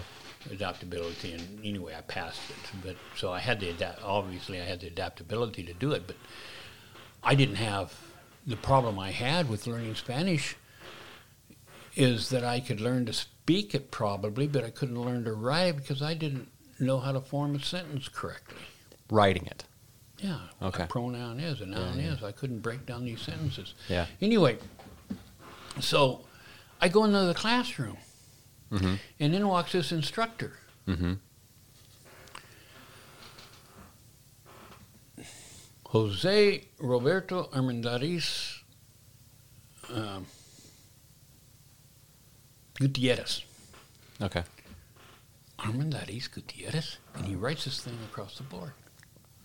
Jose Rodriguez Armendariz Gutierrez. Mhm. And he says, you will know my name by tomorrow morning, or you're going to get your ass kicked. Something like that. Something. I mean, I don't know. That was the message that you took away. It was a message I took away. My ass is going to get kicked if I Yeah. don't learn this name. Okay, yeah. And then I'm going to have to write this name. And I'm sitting there thinking, what plant did this guy come up With a I've name like never- that? With a name. Armendariz Gutierrez? Yeah, yeah. Where did this come from? Yeah, yeah. Jose, I know Jose. Yeah. Rodriguez, I know, but Armendariz Gutierrez? Yeah, yeah. Yeah, well, anyway, thank goodness for having a third of the academy very strong in the Hispanic line of Language, it because okay, yeah, they helped us out. We'd Yeah. get together with them and they'd say, okay, here's how you dissect that name. Here's how you can do it. Mm-hmm. And we'd go to them and we would. And they would help you guys out. Oh yeah, they'd help out. We helped each other out. We Yeah. had each other's back. I love the Border Patrol for that. It was Mm-hmm. very strong for that. Sweet. And they put me in a special class to learn English grammar because they realized. So here was a bunch of us. We didn't, and every one of us could sit there and say we all had a GED. Yeah. because we had to go to a special English grammar class. Yeah. To learn English grammar so that we could learn Spanish grammar. Yeah. And so I learned English. Oh, English cool. grammar. And at this point, I'm going to back up to the Secret Service. Okay. And I get a phone call before I have a full year, and they call me up and they say, Officer Williams, now we're back in the Secret Service. Okay. I'm on post. This is before I get the President's Hideaway office. Mm-hmm. It's before I have a full year in. Mm-hmm. You're a rookie. You're a greenhorn. I'm still a greenhorn. And it says, Officer Williams, you need to bring in your certification of your GED. It got overlooked in your background, and no problem, just bring in this because it has to be certified. Mm-hmm. Like notarized and all that. I said, whoa, what the hell's going on here? It's in a box somewhere that I don't know where it's at. I don't know what it is. I thought I gave him everything. Yeah. And I thought, oh my gosh. I said, I don't have it. I don't know where it is. Well, you've got to have it. And you've only got about a month to do it because you've got to have this before you have your first year in. Oh. And I'm down. I've been in for about 10 months now Yeah. when they caught it. Mm-hmm. Well, you're going to have to take it again. You're going to have to do something. We've got to have a certified GED or you got to go. Before your year in the Secret Service is up. I mean, I only had about two months. To get it figured out. Okay. Panic mode. Yeah. Back to being a hod carrier. Mm-hmm. So, no problem. I got in the military. Go to the military. Well, they couldn't do anything. I don't know what it was. They sent me, well, go to the state that you were a resident of. Okay, go to Oregon. Oh, no, you're not a resident of Oregon now. Go to Washington. You're not a resident of Oregon. Well, you can't certify anything. You got to take it. Maryland. I was just all over. Well, I was living in the state of Virginia. Went to the Virginia board, and they kept giving me this go-around. I says, well, you can't certify this. And I'm taking what I had. Yeah. I said, well, no, we cannot certify that. It's already been certified. And you have had a certified copy attached to this. Where is it? And then I'm realizing I could have thrown it away. I don't know where it's at. Yeah. Now, you have to understand, I cheated to get that GED. Yeah. Now, I'm a religious man. I mean, at that time, I was a double lollipop Mormon. Double lollipop. Double lollipop Mormon. I was a good Mormon. Yeah. And said my prayers just like I do now. Mm-hmm. So it comes down to I got to take the exam. Yeah. He says, well, you've got to go through these classes for so many months and everything else. I said, the year will be up and I'll be gone. Mm-hmm. Nothing we can do. I thought, well, I got to do something. This is in my book. So I thought, I'm going to do something you're not supposed to do, but it's crunch time. Yeah. My family, I am not going to lose this. Yeah. So I walked in. I remember that day. I walked in like I owned the place. Confident. Confident. Because I couldn't get past the secretary. Yeah. She was hard-nosed secretary. And I needed to, I knew I had to go. The only person that could change this would be the director of the school board. Yeah. So where is this exactly again? in Virginia. Virginia. Virginia State School Board. I mean, it wasn't just the high school. I mean, this Oh, was the state Virginia level. Department of Education. The Virginia Department of Education. Okay. I went there. Gotcha. Walked up to this lady. I pulled out my Secret Service credentials, put them on the table, and says, I need to talk to the director now. You used your Secret Service creds to just get your GED figured out. So I mean, we had this big fancy thing. Yeah, I mean, Yeah. the badge, the seal of the president, and the U.S. Secret Service, and I pulled that out. I put that in there. Yeah. Yes, sir. There you go. Next thing you know, I sit down. And I wasn't sitting down for more than 5, maybe 10 minutes. Before you got things straightened out? Well, I didn't get him straightened out. I go in, I see the director, Mm-hmm. and I'm just totally honest with him. Yep. Okay. I says, I'm sorry that I did this. I says, but I'm in a desperate situation. Mm-hmm. I says, I can't find my certification. I didn't tell him I cheated. I said, I Yeah. can't find my certification Yeah. of my military. And I showed him my paperwork. Yeah. I says, it got lost, got something. He says, well, you can take it again. I says, yeah, but I don't have 3 months to go through and study it. Yeah. He says, are you confident that you could pass it? I said, yes. He said, well, I'll just push you up. We'll bypass it. I can do that for you. Boom. There you go. So we'll bypass you having to go through all these classes. You know, Okay. because obviously you've already done it for the military, right? I said, Yeah. yes, I did. Yes, I did. Yeah. Okay, yeah, so yeah. fine. Yeah, I Okay. did. Yeah, I promise. Okay, yeah. Well, next week we're having the exams, Yeah. and that'll be plenty of time. So I took it, went in the next week, took the exams, Yeah. passed it. You're going to see in there. Yeah. You could see it in my book. Yeah. Hang on a minute. Yeah, your book's right there on the counter. I got to show you a picture. I was so proud of this. I mean, All right. We'll put a link. Do you mind if we put a link to buying your book in the description Well, for this sure, episode? sure, Oh, sure. cool. Awesome. Grandpa wrote a book.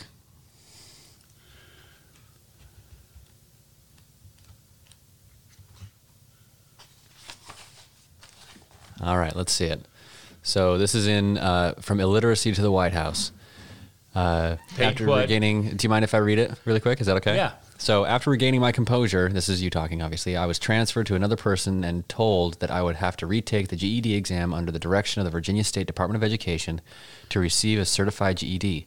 The receptionist explained that in a couple months they would present a series of classes, all that stuff, and then here it is in the book, a picture of your General Education Development Commonwealth of Virginia Certificate, certified as awarded to Rodney F. Williams, who has made acceptable scores in the comprehensive and improved battery of standardized tests of general education development in the following high school subject fields: English, literature, math, economics. Okay, all right, there it is. What's the date? The date is the 4th day of March, 1971. That's when I officially go. graduated. There not you in go. the military. Now, if you'd have kept on reading, you would have said,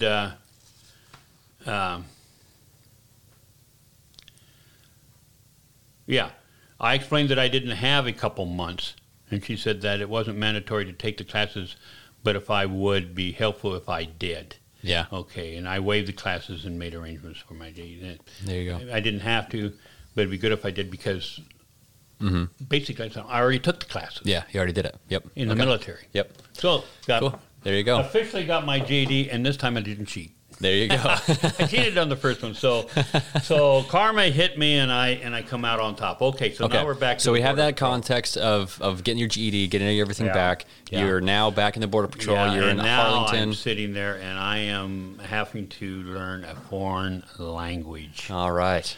and so it was tough. Yeah. Because I did not have the learning skills that these other Border Patrol agents had. Sure. I'd say just about all of us had previous that came in. Again, we were all Vietnam vets. Mm-hmm. This is interesting at that era. Yeah.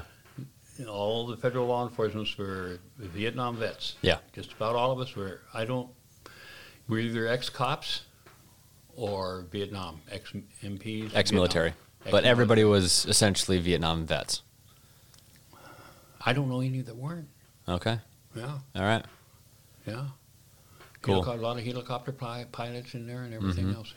Anyway, so I learned Spanish, Mm-hmm. and I learned the grammar. I go up to go through my 5-month exam. You're basically like, this test is to say I how get good through are the- you? Yeah, Yeah. I get through the academy, do great. I'm excellent shot with Mm-hmm. the pistol and all that stuff, just like I did in the Border Patrol. I got chewed out a little bit because in the Secret Service we were never trained to stand behind a cover Yeah. to shoot. We were trained to be out there to make a target of ourselves to take the bullet for the president. Mm-hmm. And so I remember the range master telling me, "You're not going to survive 2 weeks out there on that desert, walking towards your target. Yeah. Like, here I am, shoot me." Yeah. Yeah. Yeah. Anyway, so I got through all of that, and I get assigned to San Diego as a Border Patrol agent. And it's just, I could tell you the different stories and whatnot, but the stories I could tell you now are nothing compared to what they're doing nowadays. It's a different Border Patrol now. It was cowboys. We were a bunch of cowboys. Yeah. I want to know those stories. I mean, I know it's different now, just because the world is different and times have changed. But those. When I went through the 5.5-month exam, this is Yeah. important for me to get Sure. across. Yeah. I go to go through the 5.5-month exam on my Spanish, and what they would do, the person on the other end would say to you in Spanish, Okay. and then you would write it down in English. Oh, okay. Gotcha. Okay. Gotcha. And so you'd have to write it down in English. And then he'd say something to you, he'd say that in Spanish, so you had to write down the English translation of what he said in Spanish. Yeah. Okay. And then he would say something in English, And you have to write it down in Spanish. and you'd have to write it down in Spanish. Okay. And that's the way they're giving the exams, Mhm. the exam.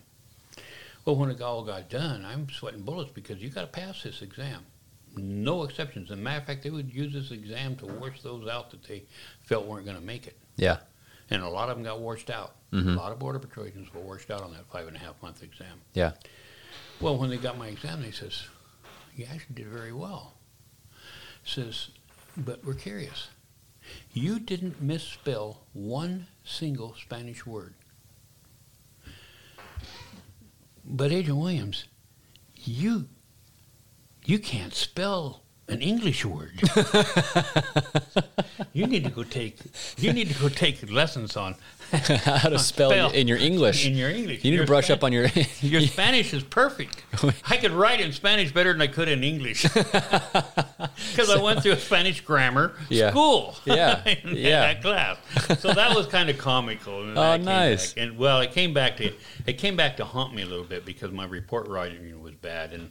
And Marshal Melos, a watch commander that kind of took a special interest in me, and he says, Rod, listen, he says, you are an excellent agent. You do things good. Your reports are good. They're accurate. But your punctuation and your spelling is horrible. And that's going to keep you from advancing to a supervisory position. Yeah. Eventually, right now, it isn't. But when you start getting up to a GS-11, GS-12, you're going to have to be able to file reports and everything else. And so I've met your wife. Why don't you have her critique your work? Why don't you go write a book and have your wife correct it? And I thought, good idea. You know? Well, so I go out and I write a Bigfoot book. The Bigfoot book. Yeah, I wrote a Bigfoot book. Yeah. I did. So I wrote a book on Bigfoot. Anyway, still didn't do it. My writing was still bad and everything, but eventually I left and went into my own business. But anyway, okay, there's a lot of, one thing that helped me with my Spanish, I used to get an old man, and I would go to the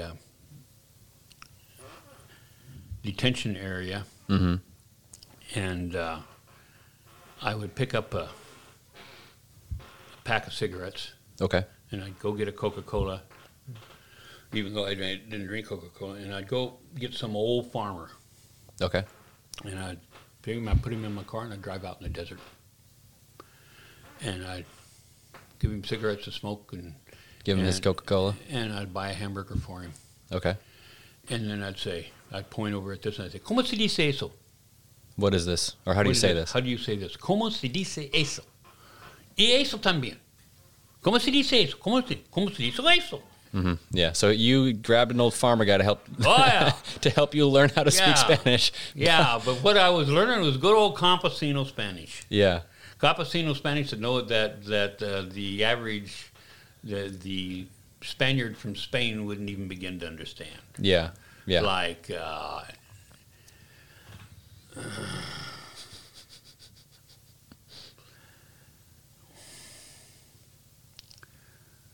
Aquí está los pollos, y los pollos está con el pollero, y el pollero y transferir los pollos por el coyote para brincar la frontera a la brava.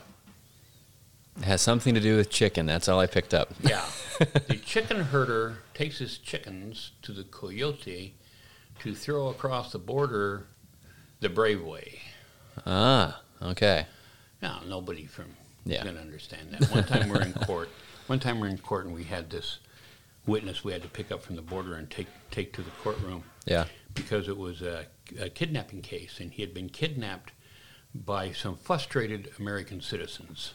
Okay. That were just taking the law in their hands, and you can understand why they were doing it. Okay. Okay. Well, I don't know. Somebody decided they're going to prosecute this American citizen that did this. Okay. Because he didn't have any authority to So arrest. hold on. So these American citizens got frustrated at what exactly? Well, the illegal aliens that were flooding across the border. Okay. And so they decided to kidnap one of the people who were coming across? They decided to arrest one. Like a citizen's arrest type of thing? Type of thing. Like Okay. that. And All right. so now somebody decided to prosecute him for kidnapping Okay. this illegal alien. Okay. And so he's having to come in. So what he was doing, we would take him across the border and made him stay in Mexico, but he'd show up at the border, and then we would parole him in. Escort. And so we'd escort him to the courthouse for this case against this American citizen. Okay. I don't remember. I can't tell you how it turned out. Sure. But we were just doing our job. Yeah. So you're in court. This guy's there. And so this young campesino, uneducated, never been to school, Okay. signs his name's Haga su cruz aquí. Yeah. You know, put your mark here. Yeah.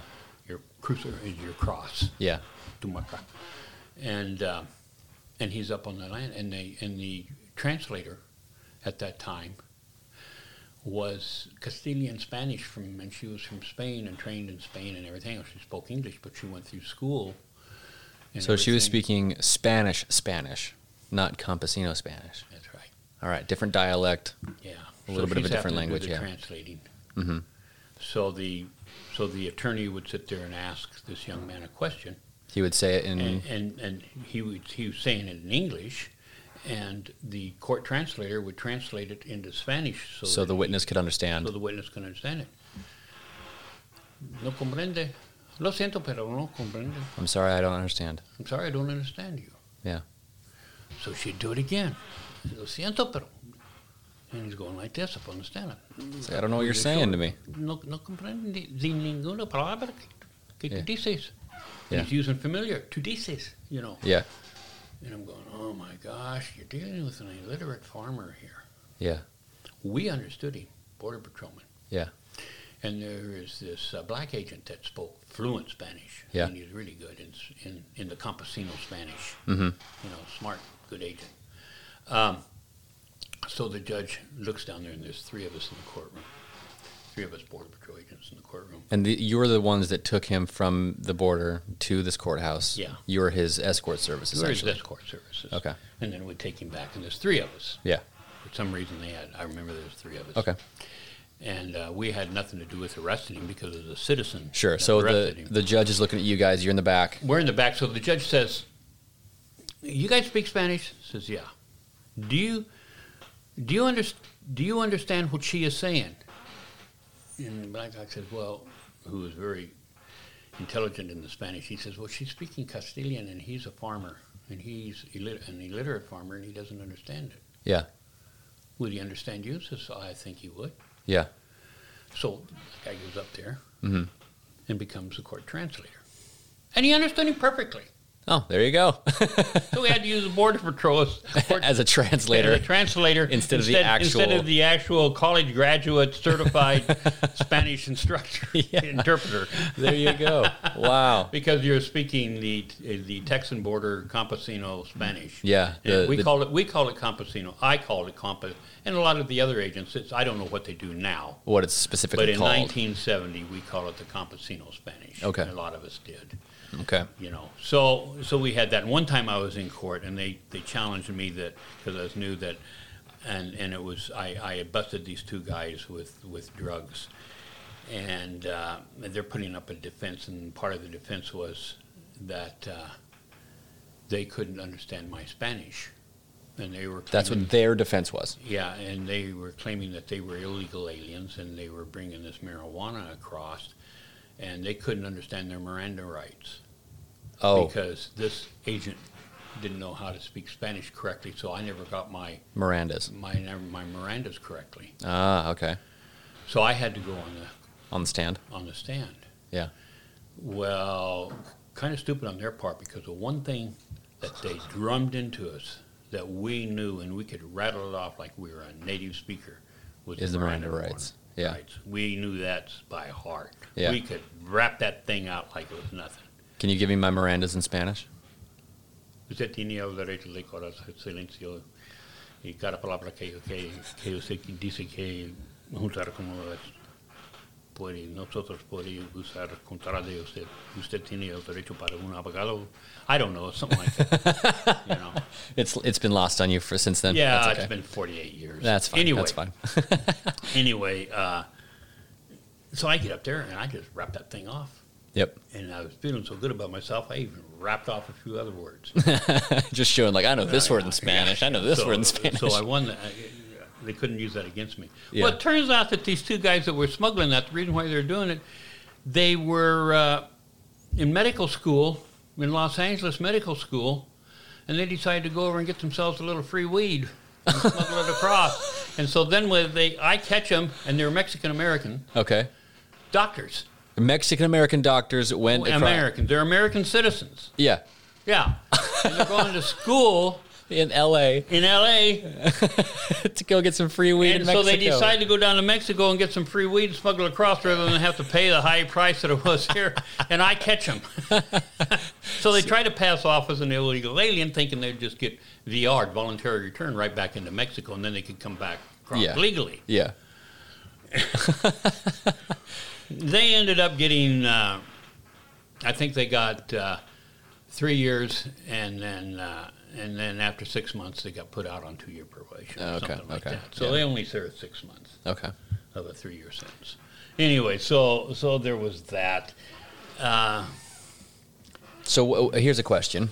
I know there's a ton of stories that you have from the Border Patrol, but when I say this question, what comes out in your mind? What is the most memorable thing that you did while you were in the Border Patrol? Two. You have two things. All right, I want to hear those two stories. Okay.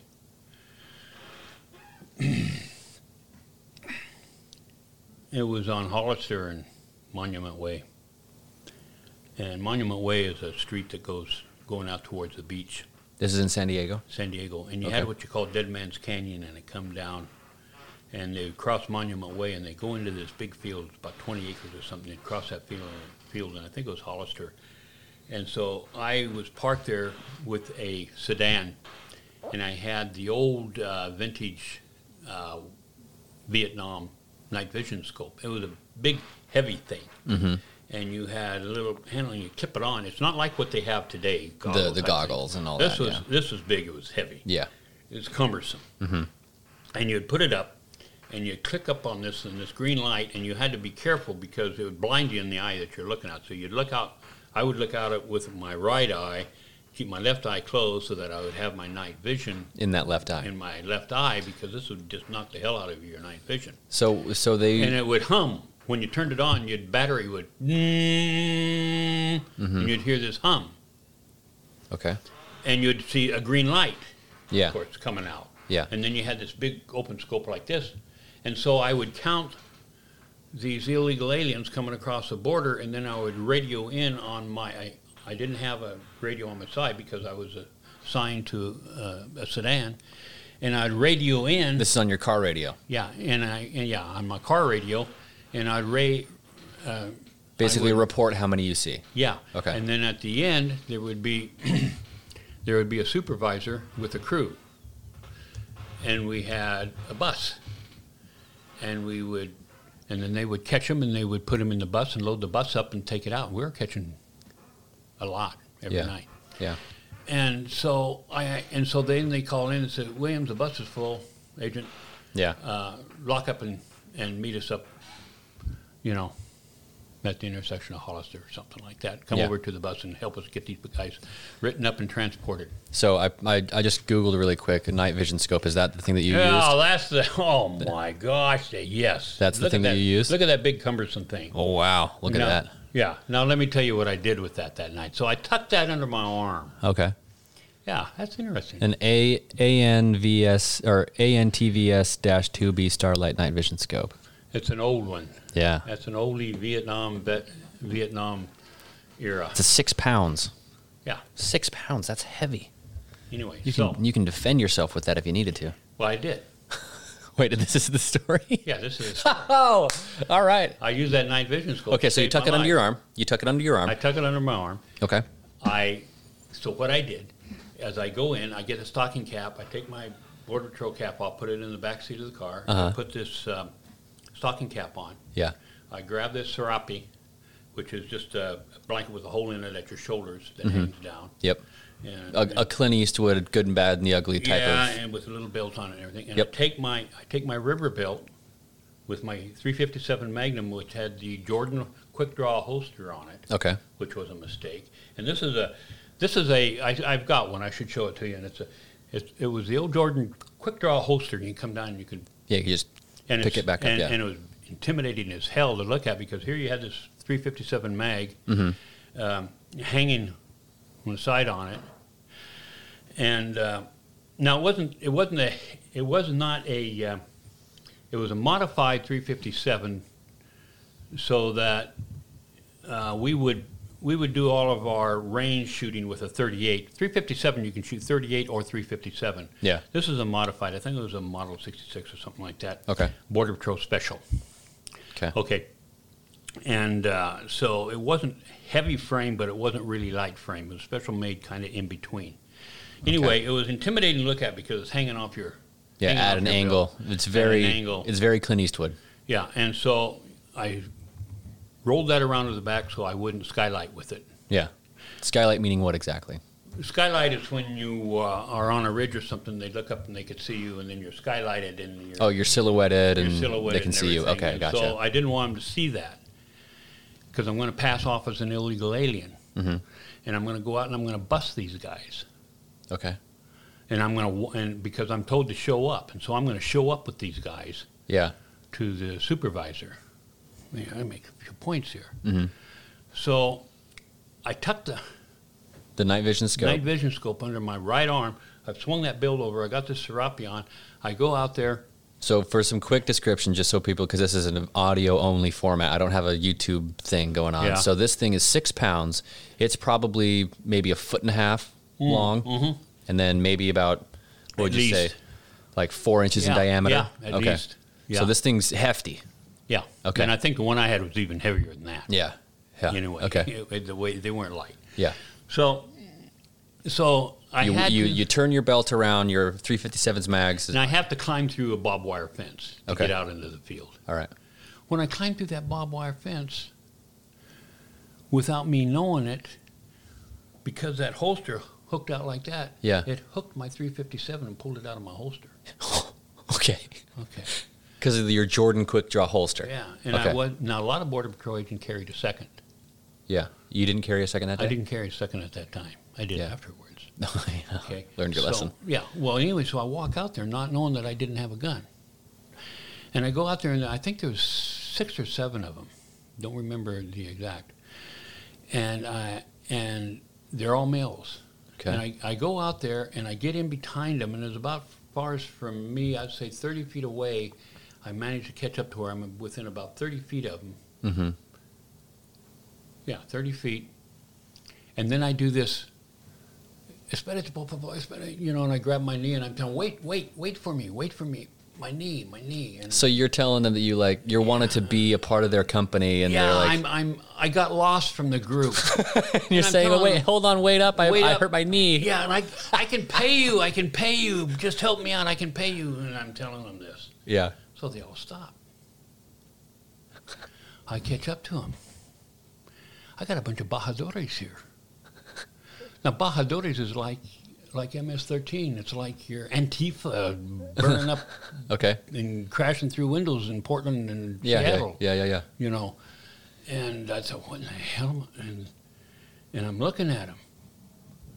And I said, soy la migra, lo siento. And I reach around to get my gun, and I got an empty holster. You know, I switched this to my left, and I reached around with my right hand, and I got an empty holster. And I just identified myself, and I thought, what in the hell am I going to do now? So You just identified yourself as a Border Patrol agent. yeah, soy la migra. Yeah, I'm the Border Patrol. We'd say migra. Okay. We didn't say la patrulla de Estados Unidos. We Yeah, said yeah. la migra was a slang word. Soy la migra. I am, Border, yeah. yeah. Anyway, and they're looking at me. And I'm right in the middle of them. They're kind of surrounding me, and I'm looking at them, realizing, and I'm reaching around, and I got an empty holster, and they realize I'm unarmed. And I thought, shit. And they're Bajadores. Yeah. Bajadores had slit in the throat of a Border Patrol agent years before. Yeah. So these are no slouch. No. Okay. Yeah, well, today, you can go to Los Angeles, and they're protected under the Yeah. Okay. So, I mean, amnesty. Sure. So this is obviously a different time. So you're getting surrounded by these guys. Yeah. Okay. Yeah, so I take the meanest looking one there, and I take this and I turned it on to where it buzzed. night vision scope, and yeah. I turned the big part behind me under the arm, and I turned the eyepiece with the green light in front of me, and I just kicked the meanest one I saw there. I kicked him as hard as I could. Yeah. I told them to all get down, so they were still down. And I walked over, I whacked him. I whacked him as hard as I could. Okay. Him. And he kind of fell over, and then I shoved that right in his face, and I told him it was a new weapon. And I was going to zap his brains out. And then I reached up and I pointed it to everybody there. It's a new buzzing, weapon. Yeah. and they see the green light. And they stayed down. Yeah. And you claimed that it was this newfangled weapon? Yeah. It was just a night vision scope? Yeah. Oh, my God. Yeah. That's so cool. And then from there, because I knew they were Bajadores and I knew they had knives on them and everything, I had them take their shoes off first, Okay. and then I had them take their pants off, Okay. and then I had them stack the pants here, Yeah. and then I had them put their shoes back on, and then I picked their pants up in my left hand, and just kind of like this, Yeah. to drag in, and it was kind of heavy. I remember it was heavy, and I pointed that at them, so now I got them in their skivvies. Yeah. Yeah, they're all wearing underwear, by the way. Okay, that's good. You know? Yeah. All right. Anyway, and then I marched them in, pointing my Your night vision scope at them. night vision scope, and they weren't going to run without their pants. Yeah. With all that cactus and yeah. everything. Yeah. Marched them in, and when I walked into the group, the supervisor looks at me and, Williams, So what the hell are you doing? So he's got you have 6 guys in their 6, underwear, and you're following them with the night vision scope pointed the wrong way. Now, as far as having their pants in my hand, that was a common practice that we would do. Yeah, because yeah, if you're yeah, by yeah. yourself, we didn't have the straps to where you had maybe 1-2 pair of handcuffs on. Yeah, and you have 6 guys. That's ineffective. And we didn't have the electric Yeah. ties, so we would take their pants off. Because they don't want to run around with cactus and brambles and brush and everything. And if we're going to hold them, you always took their shoes off and had them put their valuables into their shoes, and then you'd wait for transport. Well, I'm doing them, so I was going to have them. I could have had them pick up their own pants and hold it out like this, and then if they tried to, I could shoot them. But you didn't have your gun. I didn't have anything to shoot them with, and so I just was going to. I carried their pants myself. Wow. And the supervisor looked at me and got everything under control. He looked at me. He says, if you're not back here, if you're not up at the station and showing me your duty weapon within an hour, you're in big trouble. So you have to race back to where that fence You're was. going to be in big trouble because now we got a problem. A border patrol Agent has lost his duty has weapon. lost his duty weapon right in where traffic is and everything else. And you're probably going to get 3 days without pay anyway. Talk you. Mm-hmm. So, man, I go back over there. Well, I didn't have to. I had a flashlight, and I just followed it. There it was. I mean, Yeah, just right right there. there on the fence. Right Yeah. there. Or on the ground, yeah. Because I had an idea of what happened, and I picked it up and come back. Here it is. Here it is. Please don't dock me. He says, no. Yeah. Anybody that has brass balls to bring him in with a night vision scope, I'm not going to write you up. Wow. Yeah, so that one. And the other one, Oh, that's so cool. That's such a Okay. cool story.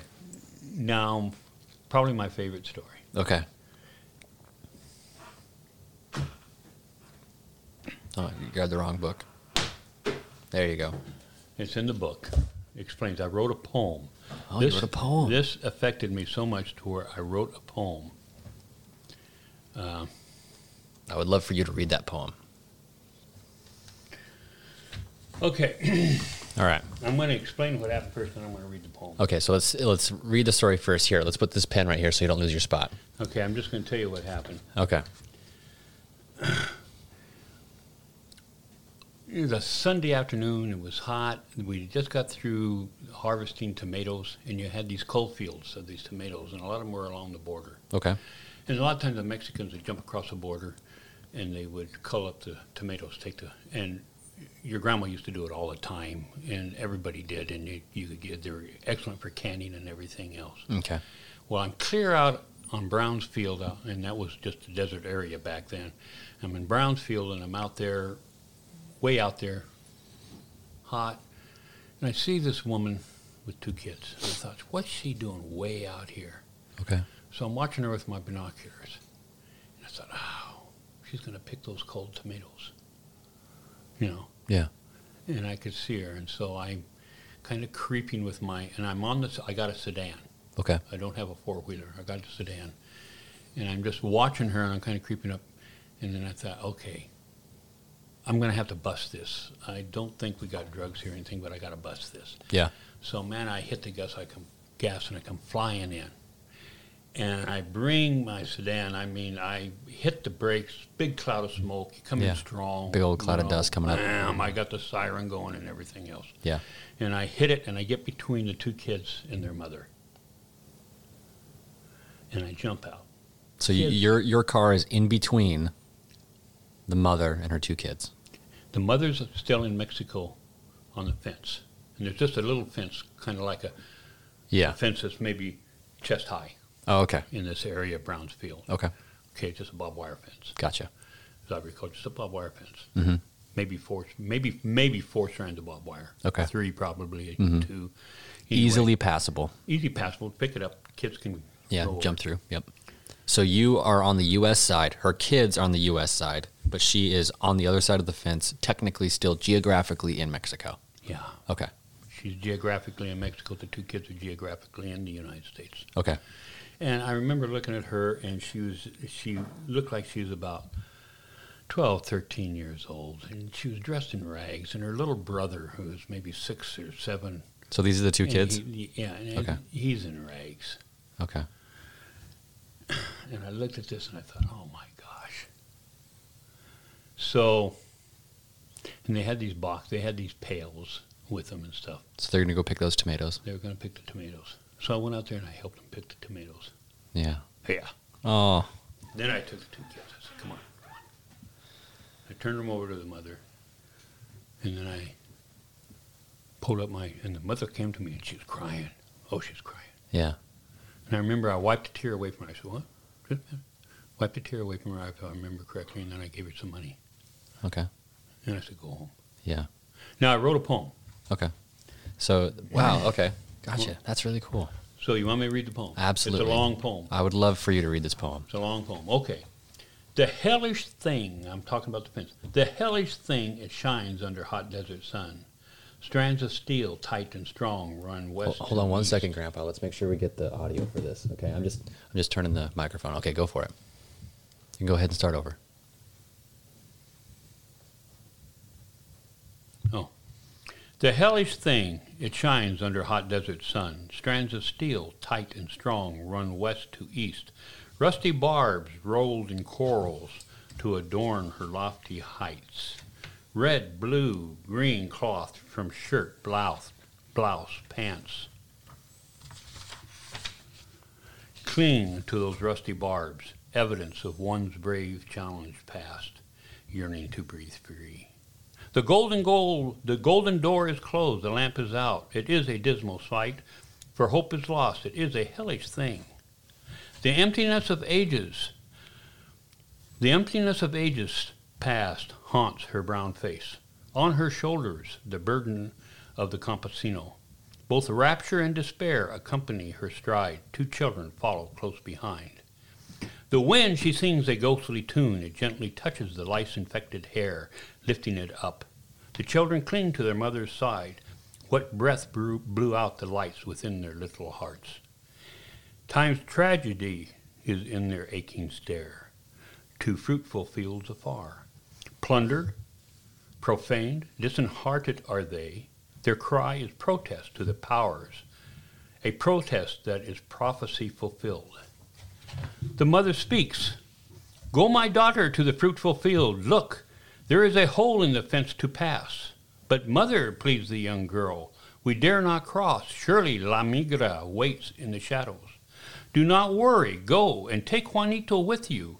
Fear not, La Migra. For he will see your innocence so pure.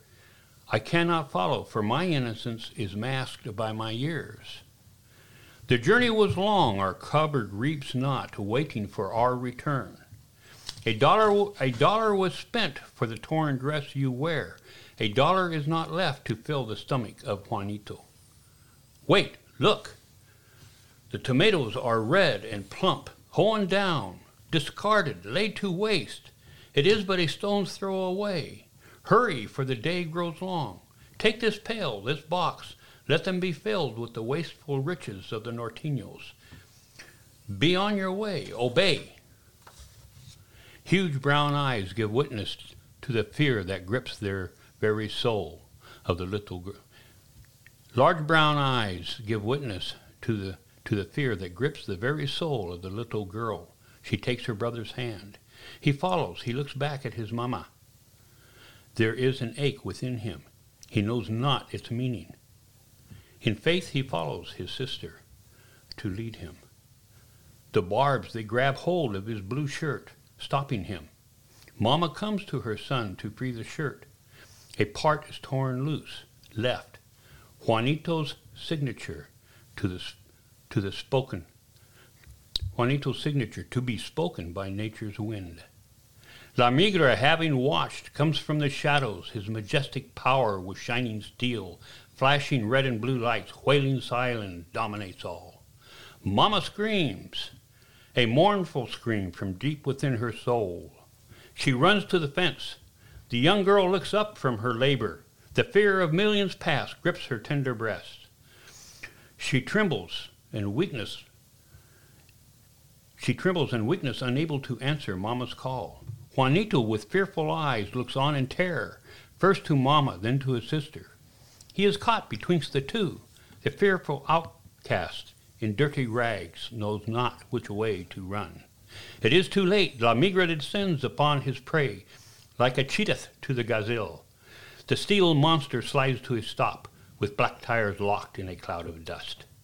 La Migra disembarks from his shining monster. He stands straight and tall. He looks round to see but three. What power this Migra giant has to make any escape appear like the feeble wave of a baby's fist against a storm. There is no gift to give. La Migra beckons the girl to come. She fears him greatly. She knows not what to do. Her rags will not cover sufficient her skin so bare. But wait, what is this? La Migra bids Juanito to help his sister. La Migra takes the pail and fills it full. Fear not, little ones, for I shall fill the box too. He takes them a stone's throw to where Mama waits trembling in fear, and gives forth the much-needed food. Then he reaches through the fence across the border of two nations. Mama, she fears his reach to flinch a bit. Then with a thumb that has held the hammer of many guns, he tenderly wipes a tear from beneath her eye. From his wallet he hands her money and speaks, "Fear not, little mother, for God is the master." Mama, she divides the load amongst the three. It is 4 miles home to a cupboard that will reap well. La Migra stands arrayed in green against a desert sea, to gaze upon a piece of blue cloth caught on barbed steel. The three they turn and leave, bowed down by the weight of harvest left. No voice do they impart. La Migra, having once turned round, walks away, to turn no more his head. A silent friend he knows doth beside him tread. There it is. That's awesome. Wrote a poem on it. There you go. Get the book. Wonderful. Yeah, sometimes I can get kind of teary when I read it because it takes me back to that memory. Yeah. So today they sit there, and I have Antifa telling me that I'm a fascist, I'm a fascist Nazi, and come down my driveway and tell me that, and let's dance a dance. That's all I got to say to Antifa. Sure. We don't have to go down that road Okay. too hardcore. What do you say we take a break, get some water, go to the bathroom, and then we'll pick back up? Okie doke. All right. Got it.